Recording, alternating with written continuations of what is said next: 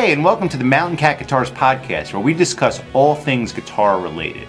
My name is Doug Meyer, owner of Mountain Cat Guitars, and I've been buying and selling guitars professionally for over 25 years. From boutique guitar and amp builders, vintage guitar dealers and experts, guitar repairmen and luthiers, retailers, manufacturers, and of course guitar players, we talk to the people who buy, sell, play, and of course obsess over the things we love most, guitars. Hi everybody, it's Doug from Mountain Cat Guitars, and this is the Mountain Cat Guitars podcast. We are in Brooklyn at the fabulous Retrofret Guitars. We are very excited to be here with Peter Koman, who runs this place with Steve Urich and a bunch of other cool people, which we'll get into all that. This is James Carbonetti from the Guitar Shop NYC and Carbonetti Guitars, of course. Josh Grove from Protocaster Guitars. And we would just like to thank our sponsors very quickly. Bob's Used Helicopters. We love Bob. He's been with us since the very beginning. Thank you, Bob. And La Bella Strings, the finest handmade strings in the world. And we're just going to get right down to it. So this is the new Retrofret Guitars. This is not the first this is the second Retrofret Guitars. Yeah, it's the same company, it's just a new home. Right, because I was at your other place, which was very cool also. Yeah, absolutely. But this is cooler and much more convenient. Yeah. You know, like. Well, we moved, basically we had a big loft in Gowanus. Right. And as anyone involved with New York knows, you know, real estate values went kind of loopy here. So we owned a chunk of that building, but not the whole thing. So the consortium was like, well, I think it's time to sell this building. Fortunately, because we owned a chunk of it, we were able to leverage that into getting our own building where nobody can tell us what to do. Right. Yeah. So I didn't know that. I thought you owned that building and sold and bought this building. We were able to take our chunk of that huge building, which had a lot of stuff going on in it, and get this smaller, but to us. That's right, because you had to go upstairs and over something. Yeah, there were all sorts of other things going on. It was like the secret garden. We didn't move because we wanted to. Right. We moved because we had to. But in the long run, it always works out. Yeah. You know, it works out. What it enabled us to do is really rebuild the space to our in the way you want to, right? Because we came in here, and this place was pretty much gutted. It had been like an office. There were all these computer terminals in here, and there's this crap everywhere. We just gutted the place. You had someone draw up the plans for all this, like. Yeah, we kept the beams on the ceiling, and that was about it. And we were able to, we spent a year kind of laying out, and we had at that point, 15 years experience of people coming and going and playing guitar. Right. And like, how are people comfortable? How can we make a space? See, here we have several different areas. So if someone's playing a classical over there, someone can play an electric guitar over there. Right. We have a dedicated electric room now that's soundproof, that's closed off. So if somebody wants to wail away on a Strat, somebody can still play a little more. That's the way to do it. I mean, you'll hear them, but it's not kind of. Yeah, it's not like, can you get that kind of stuff? So we were really lucky to be able to find this building. We looked at literally, no exaggeration, about 50 buildings. Oh, wow! And most of them just either wouldn't work or were too expensive or would require rebuild. And Steve found this building and said, it was kind of like late in the day. And he said, I think you should take a look. And I walked in and I just looked and went, this is it. Yeah, here we are. This is the place. That's what you need to feel. I had this vibe about it. I saw instantly what we could do with it. And we've been really happy here. And it allows us, the old place, I used to have an office. First, I shared an office with other people, which was nuts. Then I had my own office in this big kind of empty shipping room area, and I had to run across, if I wanted to adjust the truss right, I had to run across the roof to get the tools. It's always pleasant. So now everyone's set up.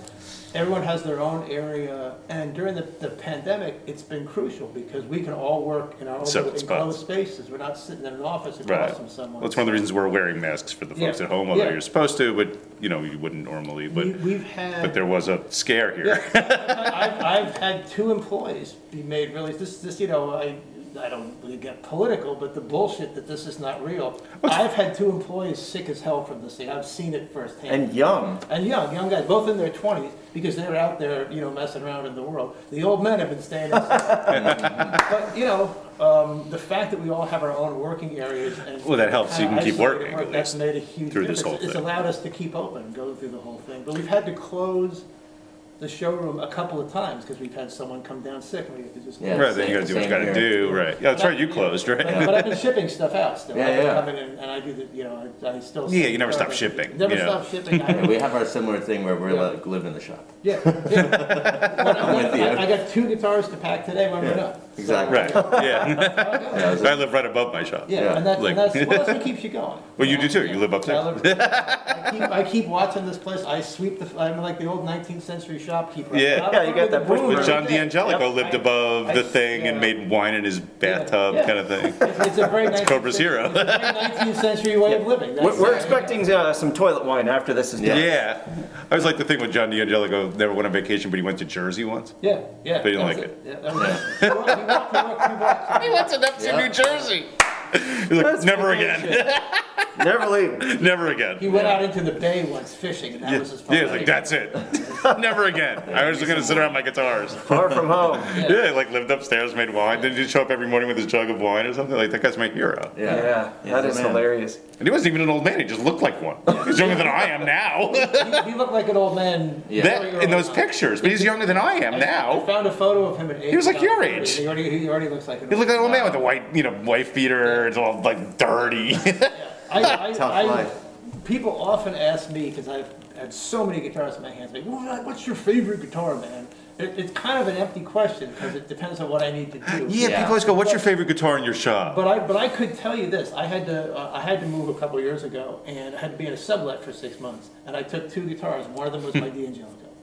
So there you go. Yeah, I own And- one there it guitar is. right now, Yeah. and it's my D'Angelico. Right. Is that right? You only have one guitar? One of those in your hand. Yeah, I have one. It Like becomes I have 2 like- of them. You have my other one. Yeah, exactly. I have 2 of them. He has one of mine. I won't say it's the best sounding guitar I've ever played. I won't say it's the best guitar, but you pick it up and It makes you feel good every time. Every time I just put my hand on the neck, go, this Yeah. is my guitar. My too. yeah. I play mine every day. That's If I'd gone back to 1934 and had him make a guitar for me, it's exactly what I would have wanted. Yeah. And it's just. I'm with you. Yeah, I play mine every day. Yeah, that's- I don't have any other guitar I play There's every some- single day. Yeah, When same. a lot of people, this segues into another thing. People talk about why do you love vintage instruments? Like, why don't you love? I think there's a lot of great builders building lovely modern instruments. I have nothing against them. The thing that inspires me is when I pick something up, is where the history in it, where's it been, what music was. Yeah, was like I like played old there. houses. I like old It's the same buildings. thing, I like so- old everything. As I a, like as a this. native New Yorker, the whole John D'Angelico thing is just kind of magical to me. 'Cause I remember Yeah. that neighborhood when I was a kid. He died when I was 4 years old, but I still kind of feel this, Affinity, connection, yeah. that concept of the local guy. There's a time capsule built into the instrument Yeah. itself. Yeah, it was and built in you the get 30s, One, and yeah. we were talking about this a little bit earlier. You get one that's been played heavily by one person, and like their soul is played. They're in there, yeah, no doubt. Because I think, and I'm going to segue a little bit here. I'm going to preach to the choir. segue as Now, much as- people, you want to listen to me, man. I'm going to preach to you I now. gotta tell those guys. The thing is, to me, I'm not just like old stuff. I Mm-hmm. like old houses. I like old paintings. I like old cars. But if I was selling you, let's say, a painting, if I had a Modigliani on the wall, you may have a deep emotional response. You may look at it, oh, it's so beautiful. It moves my soul. The painting doesn't give a crap about you. You don't interact with it. But you pick up that guitar, and you and it create something new. Yeah, it's You functional interact art. with the instrument in No a way doubt. that nothing else does that. And that's why I find these things so exciting Yeah. to this day. I love handing some 26-year-old kid will come in here, and I'll hand him a guitar he's never played before. And if he gets it, or she gets it, because a lot of women are playing now, which is to me much more exciting, because that's half the population that Yeah. haven't been experiencing this. Good point. The vintage. That's regularly, at least. Along the way. So Totally. I'm actually really that's one of the big developments to me. But I hand it to someone, and if they get the right vibe, like their eyes will light up. Yeah. And this isn't like the cheap, Chinese thing that they Totally. find. Right. This has got a vibe, and it'll take you, if you let it, it'll take you somewhere. It'll take you. Absolutely. That's very well said. Yeah. Yeah, and you will take it someplace you've never been, and it will take you. Right. I just went through. One of the problems in this business, as I'm sure you know, is now I've got a decent sized collection of instruments, not as big as I once had, and I'm not always sure why I want something, or why something moves me. So, we go through phases where we buy stuff, and I do a lot of the buying, and Steve does a lot, and we argue about it constantly, and it's the give and take. We see different things. But I saw a Gibson bass on a dealer list last week, and I said, oh, that's a good one. We should buy that. And it came in, and I took it upstairs last night, and I started cleaning it, and I went, oh man, it's a '64 Gibson EB2, which Nice. is the British invasion bass. Yeah. Oh, exactly. totally, And yeah. I have an Epiphone Rivoli, a '64. It's the same instrument. Yeah. Right. But as I was cleaning this EB2, I was just like, this came from Salt Lake City. The guy's leather strap fuses for his amp are in the case. And I just had that thing click in my brain. Yeah. Oh, I think I have to keep this one. Right. And I don't need an EB2. Right. I Doesn't have matter. one. But it just, then you Doesn't start matter. But steaming. there's something about the This vibe instrument, of this, right. This one has a vibe. That's what This happened. guy Yeah. owned it. Right. He had his amp fuses in the case. Like Right. that He's back on tour. hasn't been messed with since the day the guy put it away who was playing, and he kept his amp fuse in case his amp blew on the gig. Yeah. It has his worn leather strap in it. It's the best. I cleaned the crud off it, but he had old Fender flat wound strings on it, which I Nice. just cleaned up and put right back on. Yeah. And I just got that vibe. This bass speaks to me. Me, right. It makes me Yeah. want to play Animals songs. And the sad thing is, again, I was warning these guys. My theme song is "Don't you stop me talking. I tell everything I know." But once I start, I can't stop. I had one of the great experiences of my life was getting to play with Hilton Valentine from the Animals a bunch of times. Yeah, what a champion. Because not only is he a hero of mine when I was a kid, like really a hero, because I love that band and I love what he did, because he never learned a new note. Like he figured out how he wanted to play guitar in 1964, and that's how he still played. And it's like some people consider that stupid. I consider that genius because I've been to see John Fogerty, who's another hero, and he's learned to play like Eric Clapton, and it's just no fun anymore. Right. Yeah. It doesn't sound like John Fogerty, but Hilton picks up the guitar like that's Hilton. Yeah. That's Hilton from the Wildcats to the Animals to the rest of his life. And he was just the sweetest Way guy. cooler. So I kept this Rivoli around because when I played with him, I had to play the Jazz Chandler Animals bass. And Hilton just passed away a couple of months ago. And I really, you get old, my mom warned me about this, you start losing your friends, it's a thing. Yeah, but I it really sucks, felt yeah. that one because he was such a gentleman. And he'd been through so much crap in his life. Like Yeah. ripped off, blind, living on the dole back in England. Right. Acid tripped out for 10 years. And he'd settled into being this beautiful kind of Zen guy who loved Buddhism and Newcastle Brown Ale. That goes together, yeah. And In a weird way. so when I was just playing with this EB2, I was like, man, I'd love to be able to play this with Hilton. So I think I might have to just, like, the vibe. That's all what came happens, together, because you wind up with all these guitars, and Yeah, people but go, why that's do you the have way all these instruments, guitars? they speak to you. Because they spoke to me at some Yeah, point in that's some way. something. Especially at Chelsea, we got guitars every day. So, like, that would happen. You'd play something and just be like, I got it. it spoke to me, so it's in my house someplace. Yeah. Yeah. You know, How so many like, times? It happens. Yeah. How many times when I was like 18 or 19 working with you and I didn't have anything, I was like, Doug, I need to get this. yeah, like, You'll I'll lend you figure the it out. money. Like, you'll always figure it out. He had better guitars than I had. He was like 17 on tour, working for us for like $3 an hour. He had like a Les Paul SG. I was like, I He had a need this. park amp. Yeah. He sold it in the middle of the country someplace for I had gas a money. good one. He had Yeah. everything. It was a fun run. Of Everyone's like guitars. that. Craig would run back and be like, I need this guitar. Like, I'll lend you the money. Yeah, we'll You know? figure it out. And then I do it to Danny. Like, I'm taking this. You Yeah. know? So I got that D'Angelico from Denny's. Like I was like, I'll take it as is. Yeah, Don't whatever. touch it. But that's what happens because we love these. But that's the thing with vintage guitars. It's never happened to me with a newer guitar. Yeah. No. Where I picked it up and you're like, Yeah. whoa, like this guitar Yeah. was doing it. You know, like that's where I'm sitting. It was off the wall. I know people who only want newer instruments because they want to put their stink on it. Right, that's cool. They don't want anyone else's funk. It's different for appreciate everybody. that, I respect it, but it's But I just like old stuff, and you Yeah. can feel the previous owners in these I things. usually Like, find them to be the less interesting players. like I picked up that The guitar ego is more on the way important. here. Like that's like a really old Epiphone from that woman on Riverside Drive. We picked it up. She was so cool. I spoke to her on their phone. She studies with a friend of mine, and that guitar has a lot of soul. Yeah, it You does know, have a lot of It soul. just needs a little work. It needs a It little needs- A love. lot of the people didn't know, now these things have become things now that we take care of. It's very much Right. like I would have been a car guy if my life had gone a different Yeah, way. Yeah, me too. And I there's a know. lot of parallels to old cars Yeah. on this. A lot of dealers do the Corvette But thing. people you know. didn't know to take care of these things. Yeah, It was just gotta make it was No just one a knew habit. how, Nobody like- knew how. It was just a And- used yeah, guitar. Yeah, just a used. But no one knew about humidity and all that Even stuff. people who treasured them didn't have Yeah. to take care of No. them. But I always tell people, if you found, say you found a 1928 Model A in a garage, hadn't been driven since the 30s. Yeah, what's the don't first thing you expect- do? Would you don't turn it expect on? to just turn it on and drive it. You expect to be able to put some time in Or it. have some guy come over who knows what he's Yeah. doing. You know, like One of the things, I write everything, the Retrofret website is our main selling tool, our website and our Instagram page, which people go nuts over. Yeah, Our I'm always photog- over. We have I should mention, really wonderful gent named George Aslander is our photographer. He's also the good guitar player here. He's like a world-class guitar player, and he's never had the ambition to go out in the world and try to make a name, but he can sit He's down so with good. any jazz guitar player on earth, and they'll be like, "Oh, this guy knows He can what he's play. doing." Yeah. But anyway, he does all our photography, and he brings the same kind of like really detailed view, and people go nuts over the pictures. So our Instagram thing is, we'll just photograph a fairly normal guitar, like we just put up a 1972 Fender Music Master. Yeah, so Daphne Blue, beautiful looking guitar, photographed great. Somebody saw it, they bought it like literally within minutes of putting it up. Just because it looked. It has the vibe. Yeah. And that's having proper pictures these days is really the name of the game. Make some It videos. is requisite, absolutely. Yeah, like I take care of all of Josh's stuff at Protocaster, so like because Yeah. he's too busy doing this stuff.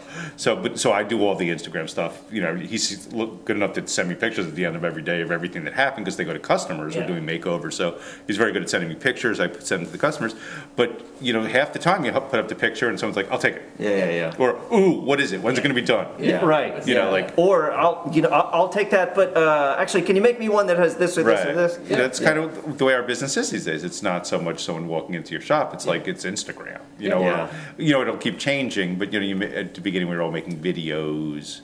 That's how we started the podcast. Was we were doing videos originally, like because Totally. Daniel had just got out of film school, and this was all just starting. So we started making these really. They're still on YouTube. Like they're 11 years old now. Peter- so we were younger, and they were crude. Forgive me for interrupting you, Doug. How much of what you buy do you feel like is reflective of trends that you see kind of ebb and flow? I would say how much of what we sell more than what because we buy anything. If we see something we think is cool for the right price, we're going to buy it. You always buy Yeah. it. Essentially, what we sell is often very reflective of trends, and where prices go is reflective of trends. Yeah. Sure. I see that stuff ebbs and flows all the time because it's much quicker now. It's like, they say in the 19th century, it took like 6 weeks to get a letter to California.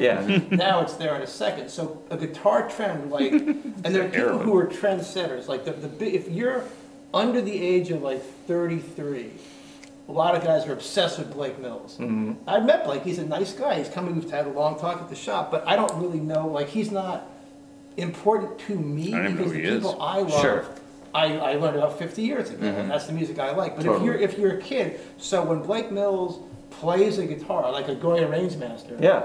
there's like Bing, bing, bing, bing. Yeah, people just want takes the Goya Rangemasters Yeah. all disappear. Here's the math on this, and I bet you've seen this too. You remember about 10 years ago, 15 years ago, Billy Joe Armstrong started playing 50s Les Paul Juniors live. Yeah, that's right Green when I Day got was obsessed. the biggest band on earth.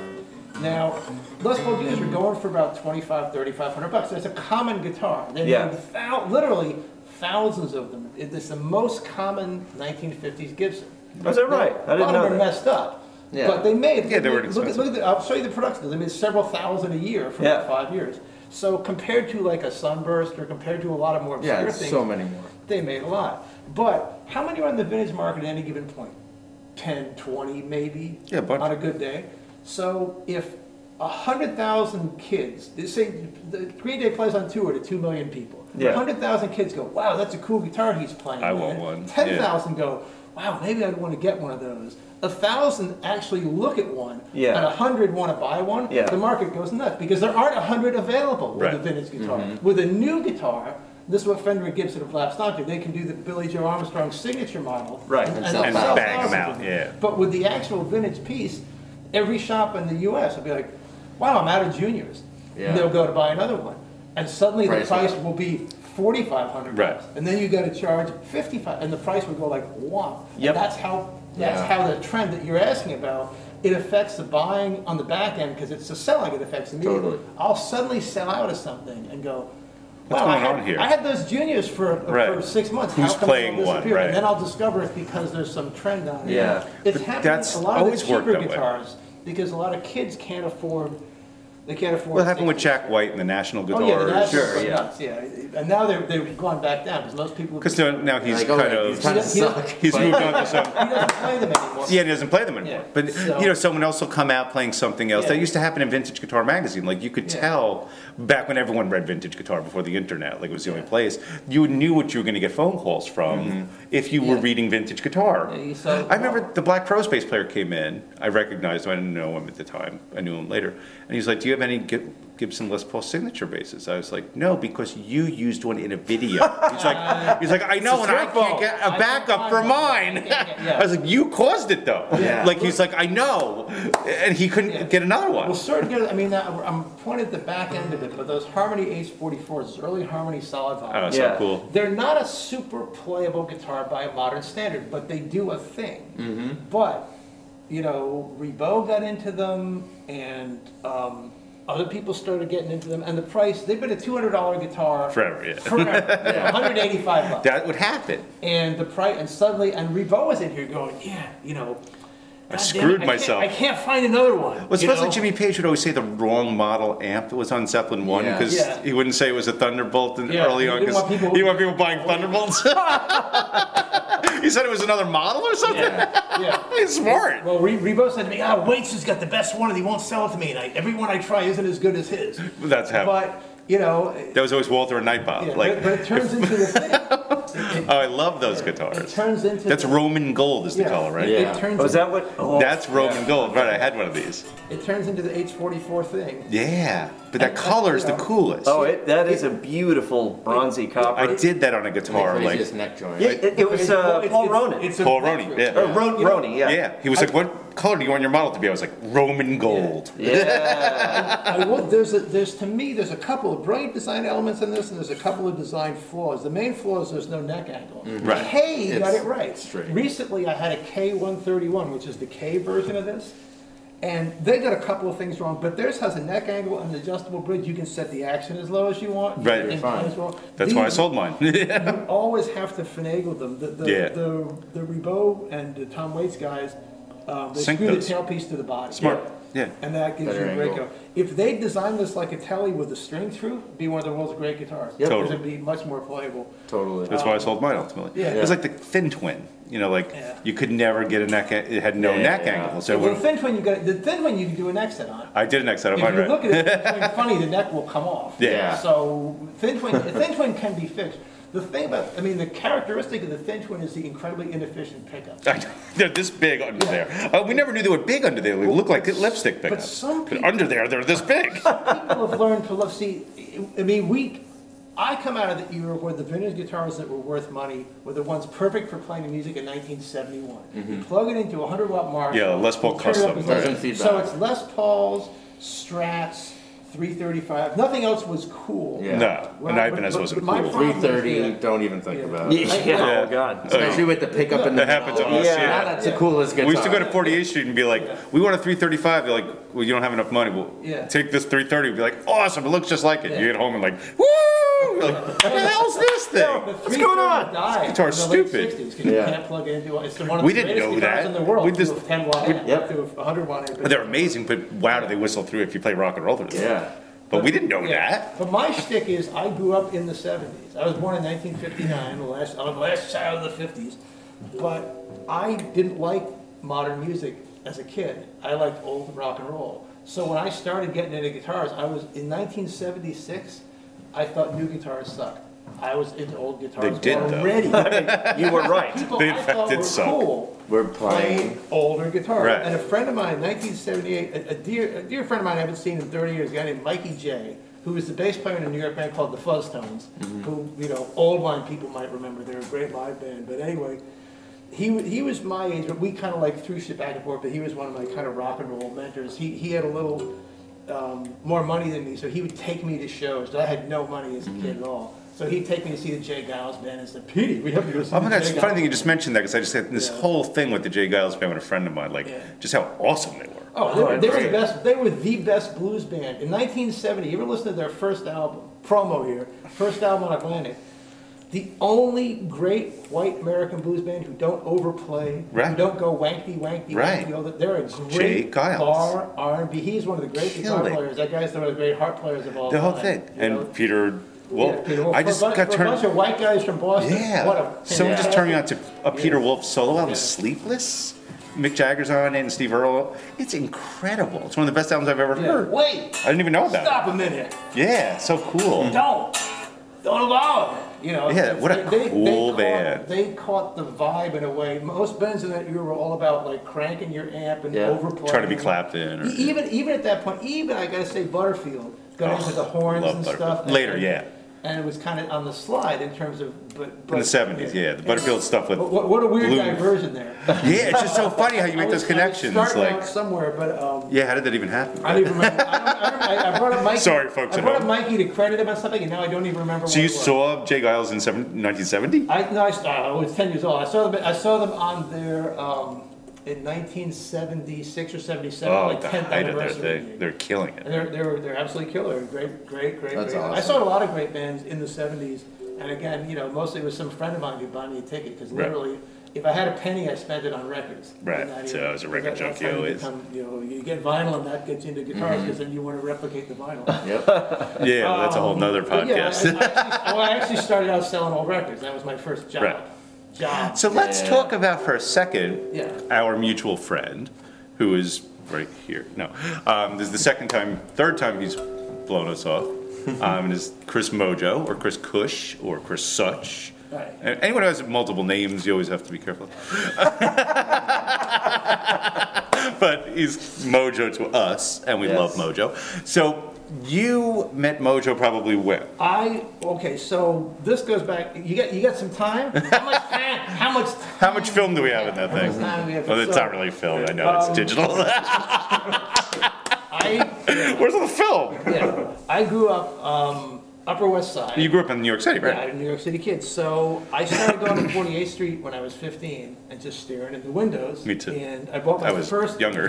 I bought my first vintage instrument in the summer of 1976, which was a Hofner bass. Nice. And I'm going to divert from the Mojo thing because we're leading to that. But I don't know how I had the balls to do this at 16 because I was a really shy kid. But I walked in and I had $65 in my pocket, or actually probably 65 because my friend's mom had paid us to paint the ceiling in his room and like stick stars on it.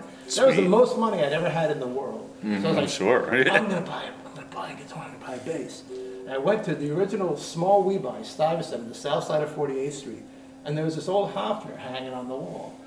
And in 1976, the Beatles were like dead, nobody cared. Like, the Beatle revival hadn't happened. And I somehow had the balls to walk up to the counter and go, you guys, they had $95 price tag. You guys don't want $100 for that, do you? And behind the counter, I don't remember if this was actually Richard Friedman or one of his guys. I said, well, make me an offer, kid. And I pulled out the money. I got $65, and the guy went, sold. And that's how awesome. I bought my first vintage. It's funny, I bought my first vintage guitar from Richie Friedman the day I moved to New York City. I had a little bit of a better story. I really wanted a Gibson Hummingbird because Keith Richards played one. So, and I had $1,000. I had a Paul Reed Smith.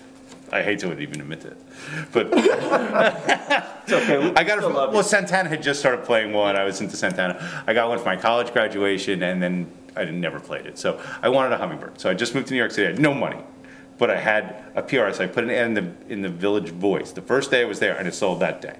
So I had $1,000 in cash, and I really wanted a Hummingbird. So first I went to Matt Umanoff. He was not particularly nice to me.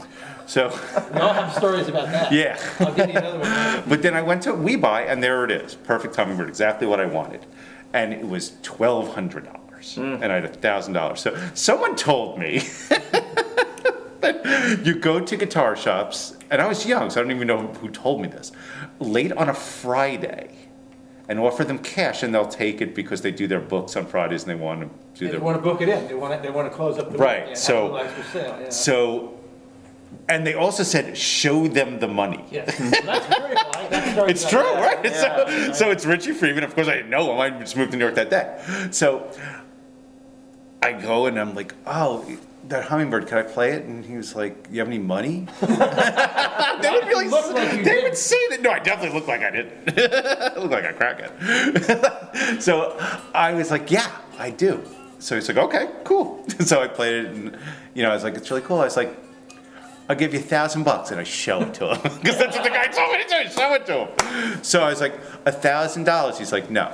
Well, $1,200. But this is supposed to work. They also told me, keep doing it. Yeah. So I said, okay. I went around the corner, got a cup of coffee, came back, $1,000. He's like, get out. I was like, okay. Another hour later, $1,000. He's like, give me the money. It gets worse though. So he gives me the guitar, I go home, I'm playing it, and all of a sudden it's rattling. Oh no! There's a rattle in it. I was like, well, I can't go back to that guy. So I look at the phone book. Chelsea Guitars. Wow. I'll go there. This is how I met Les. I go there. I walk in, and Les is behind the counter. He looks like a crazy person. I'm like, hi, I just moved to New York, and I just bought this guitar, and it's rattling. He's like, who'd you buy it from? I'm like, a guy named Richie Friedman on 48th Street. He's like, oh, it's probably a terrible guitar. I was like, what? He's like, no, I'm just kidding. He's in front of me. And he's like, give me the guitar. And he just aggressively stuffs his hand into the guitar. And I just spent every penny. And he does something and he hands it back to me. And I'm like, wow, it's not rattling. He's like, there's screws inside there. I was like, what do I owe you? He's like, for doing what? Turning a screw? Right, like, just say thanks. And that's how I started hanging at Chelsea. Because of course, then I go, oh, how much is that guitar? Yeah. I mean, I don't have a penny. I just spent everything on this guitar. This is like the next day. So I go, oh, it was like a broken up Les Paul special. I'm like, how much is that? And he goes, this. I was like, oh, I don't have any money. He's like, you got any stuff at home? I'm like, yeah, I got a bunch of guitars. He's like, go get them. I was like, okay, cool. And you're in the guitar business. I had just moved to New York. I was like 20. I was like, and that's how I started finish up and hanging at Chelsea. So then he goes, go home and get a bunch of guitars and then bring them back here and I'll trade you. I was like, okay, cool. So I go home and get a bunch of crap. I ring him and he looks at it all and he's like, I can't trade you straight up. You got to give me like $200. And I was like, I don't have any money. He's like, well, I'll tell you what. You take this guitar, and I'll take these guitars, and then when you get $200, just bring it here. Yeah. And I was like, but I could just never come back here. He's like, yeah, but well, you won't. That would be on you. Yeah. And no one had ever been nice to us because we were kids with no money. So no, they're certainly not going to lend you $200. Yeah. I couldn't believe it. I felt so guilty. I borrowed $200 from my mother to bring it to him. And then I wound up working. He was my mentor later, a life in guitar. So these whole things, it all connects. Yeah. I started at Chelsea, then you were my mentor. Right, so it goes down, and now there's Connor. And now there's a kid, Justin, who's going to start working, who's probably just a little bit older than when you started at Chelsea. Yeah. That's the way this is always regenerated, is this people who love guitar. There's always someone. I'm going to loop back. Yeah, we have to get back to Mojo somehow. So after that, me and the friend that I grew up with spent like every waking hour in the summer. I can tell you, summer 1979, when we were 18, 19 years old, we walked to 48th Street every day. Actually, we took every day. we'd come up with 50 cents to get there, and then we'd walk home. We just walk up and down the street. Now his family actually had money, so he was actually able to buy a couple of guitars. I was just, you soak it up. You look and you learn. I used to sit outside Richie's window for so long. He would be like, get out, leave here. You get fingerprints all over the window. Yeah, so I all through college, I only owned one or two instruments. And the minute I got out of college, I was actually an art school kid. But I got out of art school and I realized I wasn't going to be an artist. I was going to try to be a musician. So what did I do? I took a job in a record store. There you go. So I was working 7 days a week, between 8 to 12 hours a day. So I had no life, but suddenly I had money. Money. So to buy guitars. So I bought a couple of things, but in my defining moment, I think, in my vintage life, and it's a rebuy moment, but it's the old man at rebuy. You remember? Now, see, I go back farther than you guys because I'm 61 now, so I'm getting to be an old man. But the Friedman family kind of owned 48th Street. They had Manny's and Ash were all on 48th Street, but the two younger kids. They got tired of working for Pops, as far as I could tell. So Richie started his store. So he had Stuyvesant on the south side. And Steve had his own store. He had Accent Music on the north side. But this was before me, but I've heard. This was all before you. Right, I've heard of it. So they're all they're all in competition, but they all were part of the same empire. So I was obsessed with The Who and John Entwistle. And the Thunderbird 4 was my thing. So there was a Thunderbird 4. When I started going to 48th Street in 1976, it was hanging in Webuy. And it moved from store to store. And it hung in Accent for 5 years. Oh my God. $1,250. Now, I had a hard time finding $12.50. Literally, I'm not kidding you. $12.50 was a lot of money to me. So $1,250 nothing. But suddenly, I've been working for about a year, summer of '82. Yeah, got some money. Accent closes up. and they moved the stock back into WeBuy, the leftover stock, and that Thunderbird is hanging in WeBuy, and they priced it at $950. Whoa. And I'm like, $950, and I went home and I was like, and I came up with $950. Whoa. I didn't have enough money for the tax. And again, how you get the balls to do this, I don't know. It's like going over the hill in World War II. Yeah. And you just do it. Like, fuck it, this has to happen. And they already kind of knew me. I was this long-haired kid, and they kind of knew who I was. So I bought a couple of things there, and I said, I want to see the Thunderbird. And the guy's like, sure. He brings it down. Neck, it's been hanging on the wall for at least 7 years. 10 years, right? The neck is warped like this. He goes, you guys just straighten the truss out on this so I can give it a try? And he goes, sure, kid. And the old man's like, hey, what are you doing? What are you doing? And God bless him. I don't remember if it was Richie or Steve, or it might even have been someone else who worked in the store. Fred Smith from television worked there for years, and I became friendly with him. They said, and they went, no, this kid's okay. And they cranked the rod, handed it back to me, and I pulled the money out, because I knew to do this. So it told us the that. money out, Right? I said, Show them the money. and I went, you fold the tax in, right? And he went, and the old man's like, yeah, okay. I handed him more money than I'd ever had in the world. Right. And I walked out with that Thunder, and I still have it today. That's awesome. Nice. I was gonna say, where is it now? Right. I still That's have always the best when you still have But it. I have the receipt. Yeah. July 23rd, 1982. I spent every penny I'd ever had in the world on Wow. that bass. It's funny because I used to give my receipts to all my guitars to my father to hold. Yeah. 'Cause- And then one day, not that long ago, he comes with an envelope. It's those receipts. Wow. Every single receipt for my Hummingbird amazing. guitars. I bought at Rogue Music. I bought my first vintage Telly at Rogue Wow. Music from Ed Sullivan. That's awesome. The receipts for everything, for my 4-track. Like, 'cause my father was so organized, he kept everything. So he kept all these receipts. And then one day he goes like, oh, you want these? I'm like, oh my God, it's a receipt from my Hummingbird. Like, in Richie Freeman's handwriting. That's awesome. So we're going to roll through from this story into how I met Kush. So Okay, at so that we have time, to do although that. we didn't know it, we both probably walked past each other on 48th Street because he was spending his whole day hanging out on 48th Street too. So I got involved with this bunch of kids that I'd known, and the younger brother, one of them, came to me with this. It was a Fender Telly bass that had been routed for a precision pickup. Nice. So it was kind of like a fake slab body precision, which I Right. was looking for with all Yeah. my might at that point. And he wanted like $185 for it. And I was like, yeah, I'll give you $185. He was the younger brother of a guy I ended up playing with a lot. And he said, well, there's this bass I want to buy in this store over on the Lower East Side. Would you come over and look at it with me? 'Cause he was only like 16 at the time. And I said, sure. We went over and it was an Epiphone Rivoli.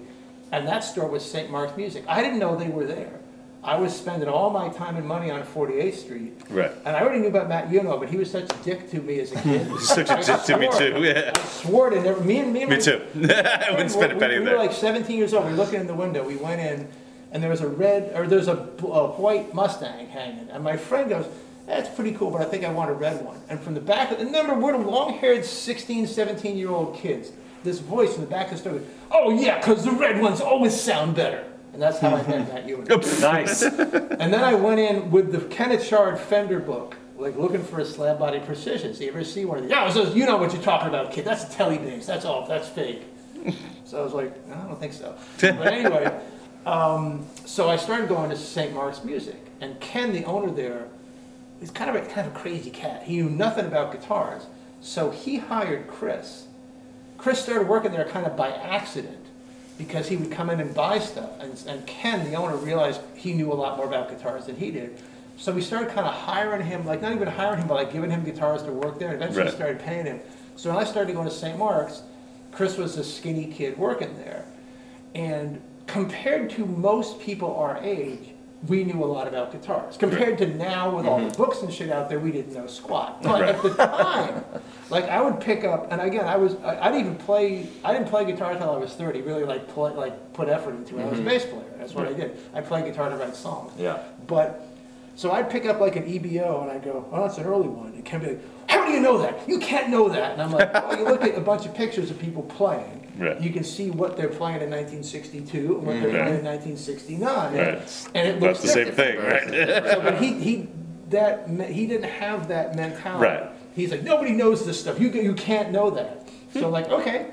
Nobody knows it. So I knew when he made a mistake and I would buy it. And Chris knew the same thing. Chris would tell him, hey, you messed up. That's a good one. That's a bad one, because Ken had no clue. So Chris got friendly with me from coming. I would come into the store. At that point, I was working 6 days a week. I had a day off. So what did I do on my day off? I went and bought Guitars. I took all the money at that point. I mean, basic economics of life. I was living in an apartment with 2 other people. The rent was like $700, so I was paying like $200-something a month rent. I was making $200-something a week at my job. You're rich. But I had no life Right. because I didn't go out at night. I didn't buy food. Like, we took money out of the till to buy lunch every day. That was what fed me. Yeah. So I had like between $400 and $600 a month to spend To on play on instruments. fun Now, stuff. back in that era, something cool that we buy that wasn't a Fender or Gibson was $225. Yeah. That was the stock price. Didn't matter. Guild Starfire, Burns Bison, whatever it Anyways, was, yeah. $225. Because they figured it wasn't worth $200, they wouldn't sell it. Yeah. So nothing was like $100. It was a piece of junk. It was still $225. But I bought a lot of really good stuff for $225. If it was a Gibson. Yeah. Mostly Like- any box. Like, Yeah, any Vox, any Burns, anything like that. yeah. I'm not true of all stores. Actually, the first real, I have a Burns obsession. This is probably We know. the subject. Oh, you haven't written that book yet, The though, right? first real Burns I ever bought was at Accent, and it was a new sonic bass. I didn't realize how rare it was at the time, because I had no idea what it was. Actually, I just knew it was a Burns. And it's this tiny little pocket-sized bass. And I'm like, that's pretty cool. Could I try that? And he goes, yeah, it sounds like a Fender, man. I'm like, a Mustang? He goes, no, like a Precision. And I plugged it in, and he's right. This little toy had the biggest sound. So I paid $425 for a new sonic bass, which is probably 3 times what it was actually worth. Yeah. But it was just so No, cool. so And cool, right? I'd Yes. never seen one before. And then it was in perfect shape. And that's sort of you go down the slippery slope there. But when I started going to St. Mark's, Chris discovered that I was into all this stuff, and he introduced me to Skip Henderson. Or rather, Ken introduced me to Skip Henderson. I don't know if you know about the legend of Skip Henderson. Skip Henderson. I was in New York all the time, Jersey. yeah. He was a nutcase, but he was a real mentor to both me and Chris. And he was obsessed with old stuff, old hair pomades. He was obsessed. He had a obsession with like the black experience in America. A lot of guys that age did. The bordered on creepy. It was genuine and it was honest, but it bordered on creepy sometimes because he was a pretty white guy. But That happened back then. yeah, but he was obsessed. He had a wide knowledge, a really bad sarcastic attitude, a super wide knowledge of instruments, and he would get stuff from England. So for someone like me who was obsessed with these weird English guitars, this was the connection. The guy, yeah. And he started running stuff over kind of for me. So I got my first like Hofner from him. I got 2 Burns Bison basses through him. It's like he was the one who was finding all this stuff and bringing it over. And me and Chris got to be friendly. We started making trips out because Skip was in Jersey. Right. I didn't have a car. Chris didn't have a car, but his girlfriend had a car. So Hey. we started making trips out there. And he started, like, when he would get something at St. Mark's, he would call me first. So we got to be pretty tight after a few years. And when I was, the musical thing gets complicated. I was in a band called the Trifles, who were like this weird 60s style band. And we got, popular is the wrong word, but we were sort of notorious in that scene. And I got pulled into a band that 2 members of the Fuzztones decided to start. The Fuzztones was a very hot band around there. They actually were touring I internationally. think I had his AC30. Yeah. There's a bunch of Fuzztones set lists. Yeah. And like a monkey mask and like Yep. some other weird things in the case. That's probably it. So With anyway, 2 fans in the back. I got pulled into this band that became the Headless Horsemen, which was me and Ira Alon from the Fuzztones. And we were sort of like, this sound arrogant, we were like the cream of the New York That 60s. scene, Like, right. Ira was by far the best drummer. Alon was absolutely the best guitar player. I was certainly the flashiest bass player. And we started as a trio. And Ira, this is, again, the story is tangential, but Ira decided he was going to be a rock star, and he got in this band that had a development deal, and they sat in development hell for us, so we lost our drummer. And we decided, well, without him, we're going to have to expand it to a 4-piece. So Alon's like, well, do you know anyone who could use the guitar player? I was like, well, there's this guy who works at St. Mark's, and he's like a punk rock dude, but he loves 60s stuff. Maybe he would be good. So I asked Chris, hey, would you want to come and audition for this band that we have? And he was like, yes. So he became the rhythm guitar player in the Headless Horsemen, and that's when we really became friends. Right. That's awesome. So a couple years into that, he was working. Ken had moved St. Mark's Music into New York Guitars. They took over the old Irving Clough photo studio on 14th Street, where Betty Page had been whipped and everything. Like one of their employees was so obsessive, he would find the spot on the floorboards where Betty Page's shoe had stood. Wow. Oh, that's just, look at the molding there. There's that nick in the molding. That's where her foot was. Wow. Like, he would find that. Man, that is obsessive. That's, yeah, a But little they out had there. kind of a vibe, but they ran that for about a year, and it was like exactly when it was 86 to 87. They ran that for about a year, and then Ken basically absconded with all the money and all the tax money, and Chris was kind of left with the store with the IRS coming in to seize everything. So basically, come down, take anything you want. They're going to come and seize it. So he was kind of on the outs. I've been working in record stores at that point for 7 years, 6.5 years, and I was kind of tired of it. So we started just talking at rehearsals. Why don't we start a guitar store? So I put up he put up whatever, his money was all down the hole with Ken. He put up the money to start the store with Ken, so he was fucked. So I put up the money, and we got a little space, and we opened Mojo Guitars. And that was on By the 14th way, Street. not on 14th Street, on 12th Street. 12th Street between 1st and 2nd. That was where the original Mojo was. Huh. And I want to put the rest of the rumor here. Everybody calls him Mojo now. I fucking named that. He wanted to call it Airline Guitars. So we should call him Like Airline. so it sounds like his girlfriend's name. And I was like, that'd be weird. And I was like, sounds no, about right. we're not calling it Arlene Guitars. That's not going to happen. Well, when I met And we were Mojo, throwing everyone called him names Mojo. back and forth. Yeah, I didn't even well, know he had a real name. yeah, well, Like, but I gave him that fucking name. I will slap him in the face if he disputes that story. I never knew that wasn't his last name No. until like a few years ago. So we opened Mojo Guitars in July '87, and I don't know, you couldn't. It's like music. You can't do it. We did it on a shoestring. Yeah. We did it on $2,500, which Yeah. is what I had. And I put instruments from my own collection on the wall. That's what so I we did. had Yeah. stuff. So it looked like you had shit. Yeah. So the guy's not for sale. Yeah, no, I would say. Yeah, look at the first pictures of Mountain Cat. They're all my guitars. I quit my job at the Yeah, record yeah. store, so I put every penny I had into it. And his dad was supposed to put up money, and true to the family, Didn't. name. But somehow we survived for a couple of years. You're more aggressive that way. Like I feel like I could go into a bank and get a loan when I opened Mountain Cat. Yeah. And a couple of years before that I could have. Yeah. But the economy had crashed completely Yeah. right before I did Mountain Cat. It crashed in 2009. And I opened Mountain Cat in 2009. Yeah, we both did it the same. Like, let's Same start year. I walked into a bank and they laughed. They literally laughed. We opened in '87, '88. I was like, can I have $100,000? They're like, Huge- you can have Yeah, $5. the huge New York crash was Yeah. 87, 88. We probably benefited from it. Yeah. Because we got this cheap space on the Lower East Side, and it was still Junkieville down there. Yeah. We were between like a CD antiques place where the guy didn't have a bathroom, so he pissed in a pot. And he would dump the pot in the street. Ah, Nice. And a Chinese restaurant, and we used to get like a fried chicken from the Chinese restaurant, so it was the cheapest thing. And the pigeons would be on the street, and Chris would go, lunch? And the guy would go, no, chicken. And be like, lunch? it's- But you never knew, really. You had but yeah. you had that Guy feeling. walked over, he's like, Yeah. now it's your fucking lunch. They were grabbing them. But we started this little store, and we survived for a few years. And, things always go good, bad, ugly. I realized after a few years the place wasn't going to do what I wanted it to do.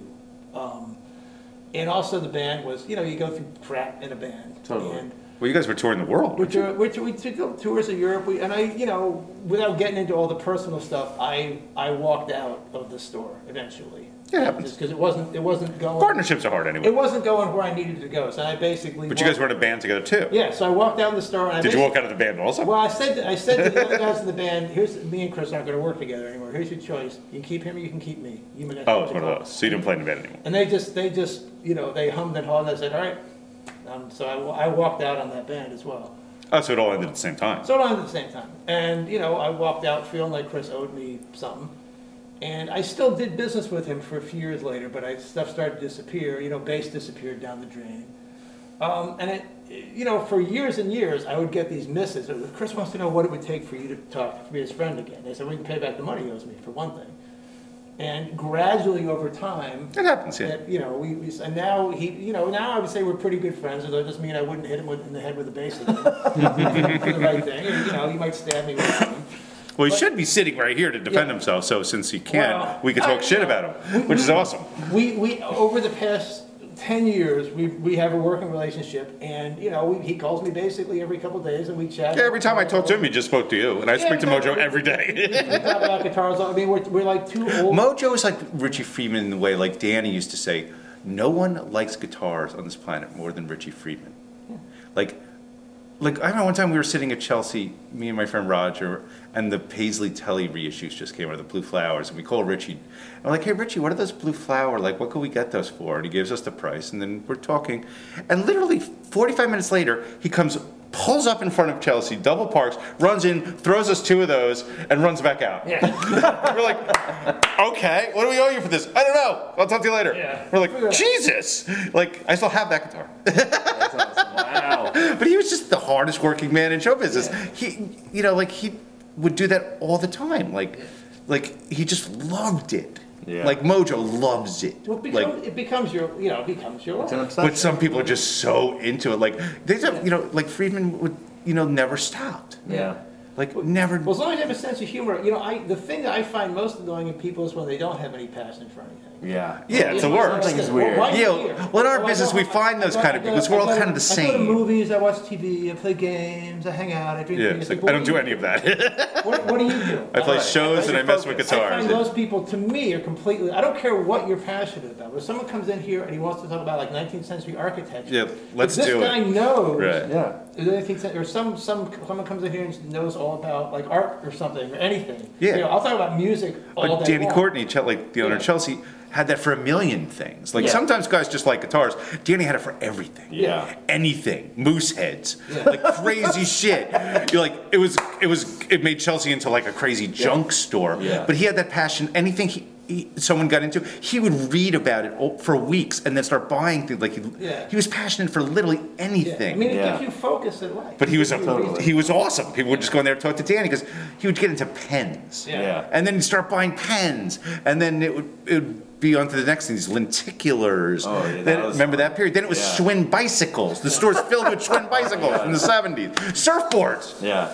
Danny grew up in Queens. He never surfed in his entire life. Surfboards everywhere. That's where I got it from you two guys, and then it's like, but then before that, I was working for Giorgio Gomowski, who had his own, Giorgio. Giorgio sponsored the Trifles briefly. I got to meet Giorgio. He was my first boss. You remind me of the Yardbirds. Well, that's why Danny hired Cobra. Yeah. Well, he wasn't Cobra yet. He's like, oh, he worked for Giorgio Gomowski. I was like, the Yardbirds guy? Yeah. Like, really? We practiced in his space, and it's like where Jesse Malin was, who you guys Oh knew boy, forever. I got Jesse's stories. Yeah. I have Jesse's stories that are Mojo just put up a picture. He was your bus driver? Yeah. He was our van driver. That's so funny. I don't think he was even old enough to have a license. Yeah. I'm not exaggerating. I don't think That's he so was funny. old. You guys were in Europe someplace, right? He had a license. He had a van. He drove us all through Canada once. That's so funny. And I've slept in a bed with Jesse. Man. Yeah.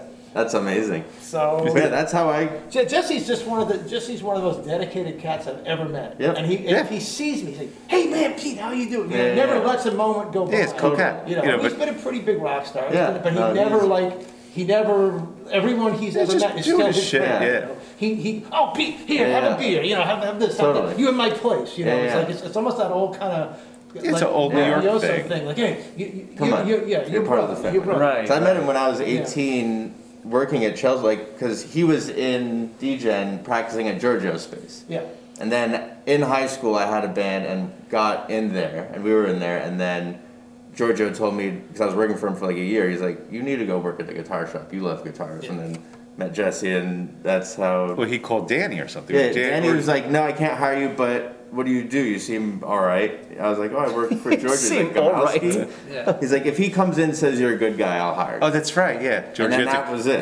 Yeah. Giorgio Gomowski saw the Trifles in 1984. Yeah. And it was a band, there were 2 women in the band. It was a very flashy, we were not a great band technically, but we certainly had a vibe. It was a show. And people just were like, oh, this band is, people thought we were cool instantly. Before they heard the music, they thought we knew how to look. Right.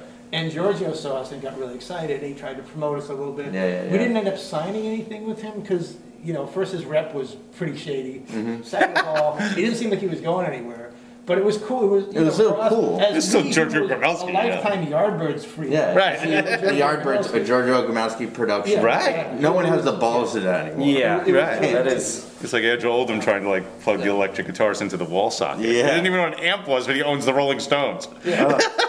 But that, I mean, the business is completely different now. The guitar business is different, and the music business is different. I actually feel bad these days when younger kids come in who are obsessed with the guitar, because at least when I was younger, there was this vision that whether or not you made it big, there was like a lifetime Yes. in guitars.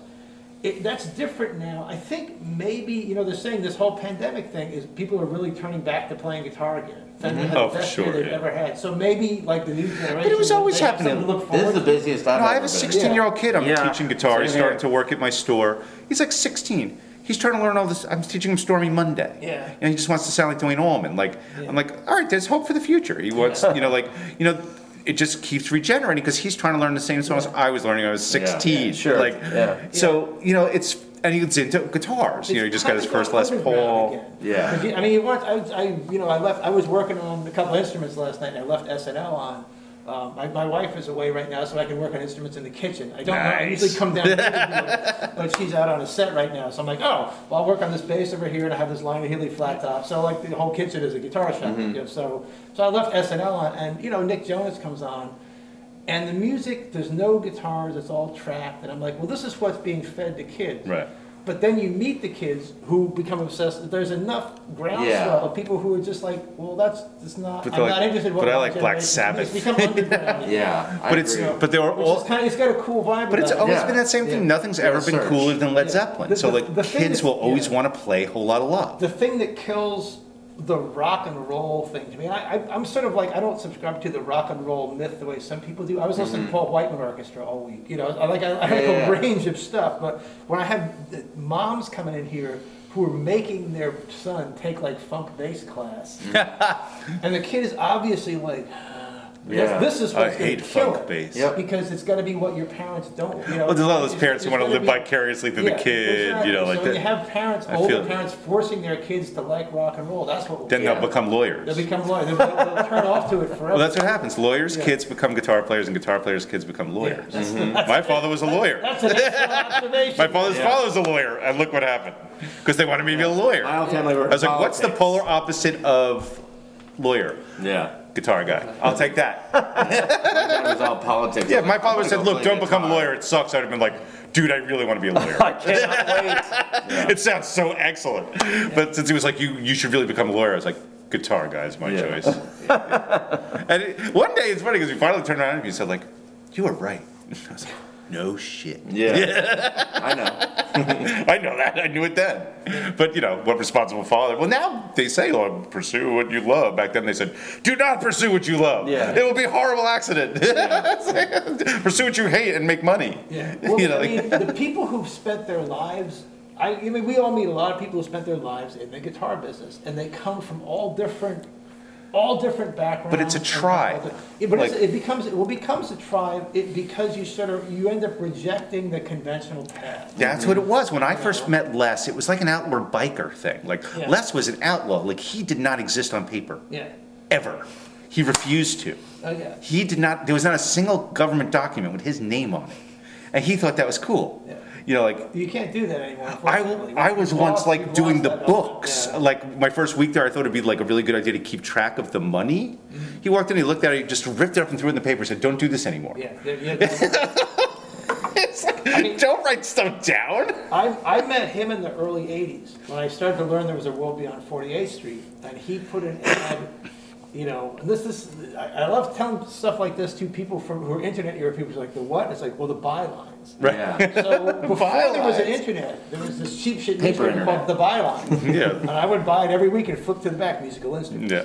And I bought a bunch of stuff, but that's how I discovered Guitar Loft, which is his place on 37th. Right, I never saw that because it was before me. And you told me that, so I wanted to put this down because, for future generations, what Guitar Loft was, where there were these two little buildings, they used to knock down whole swaths of a street.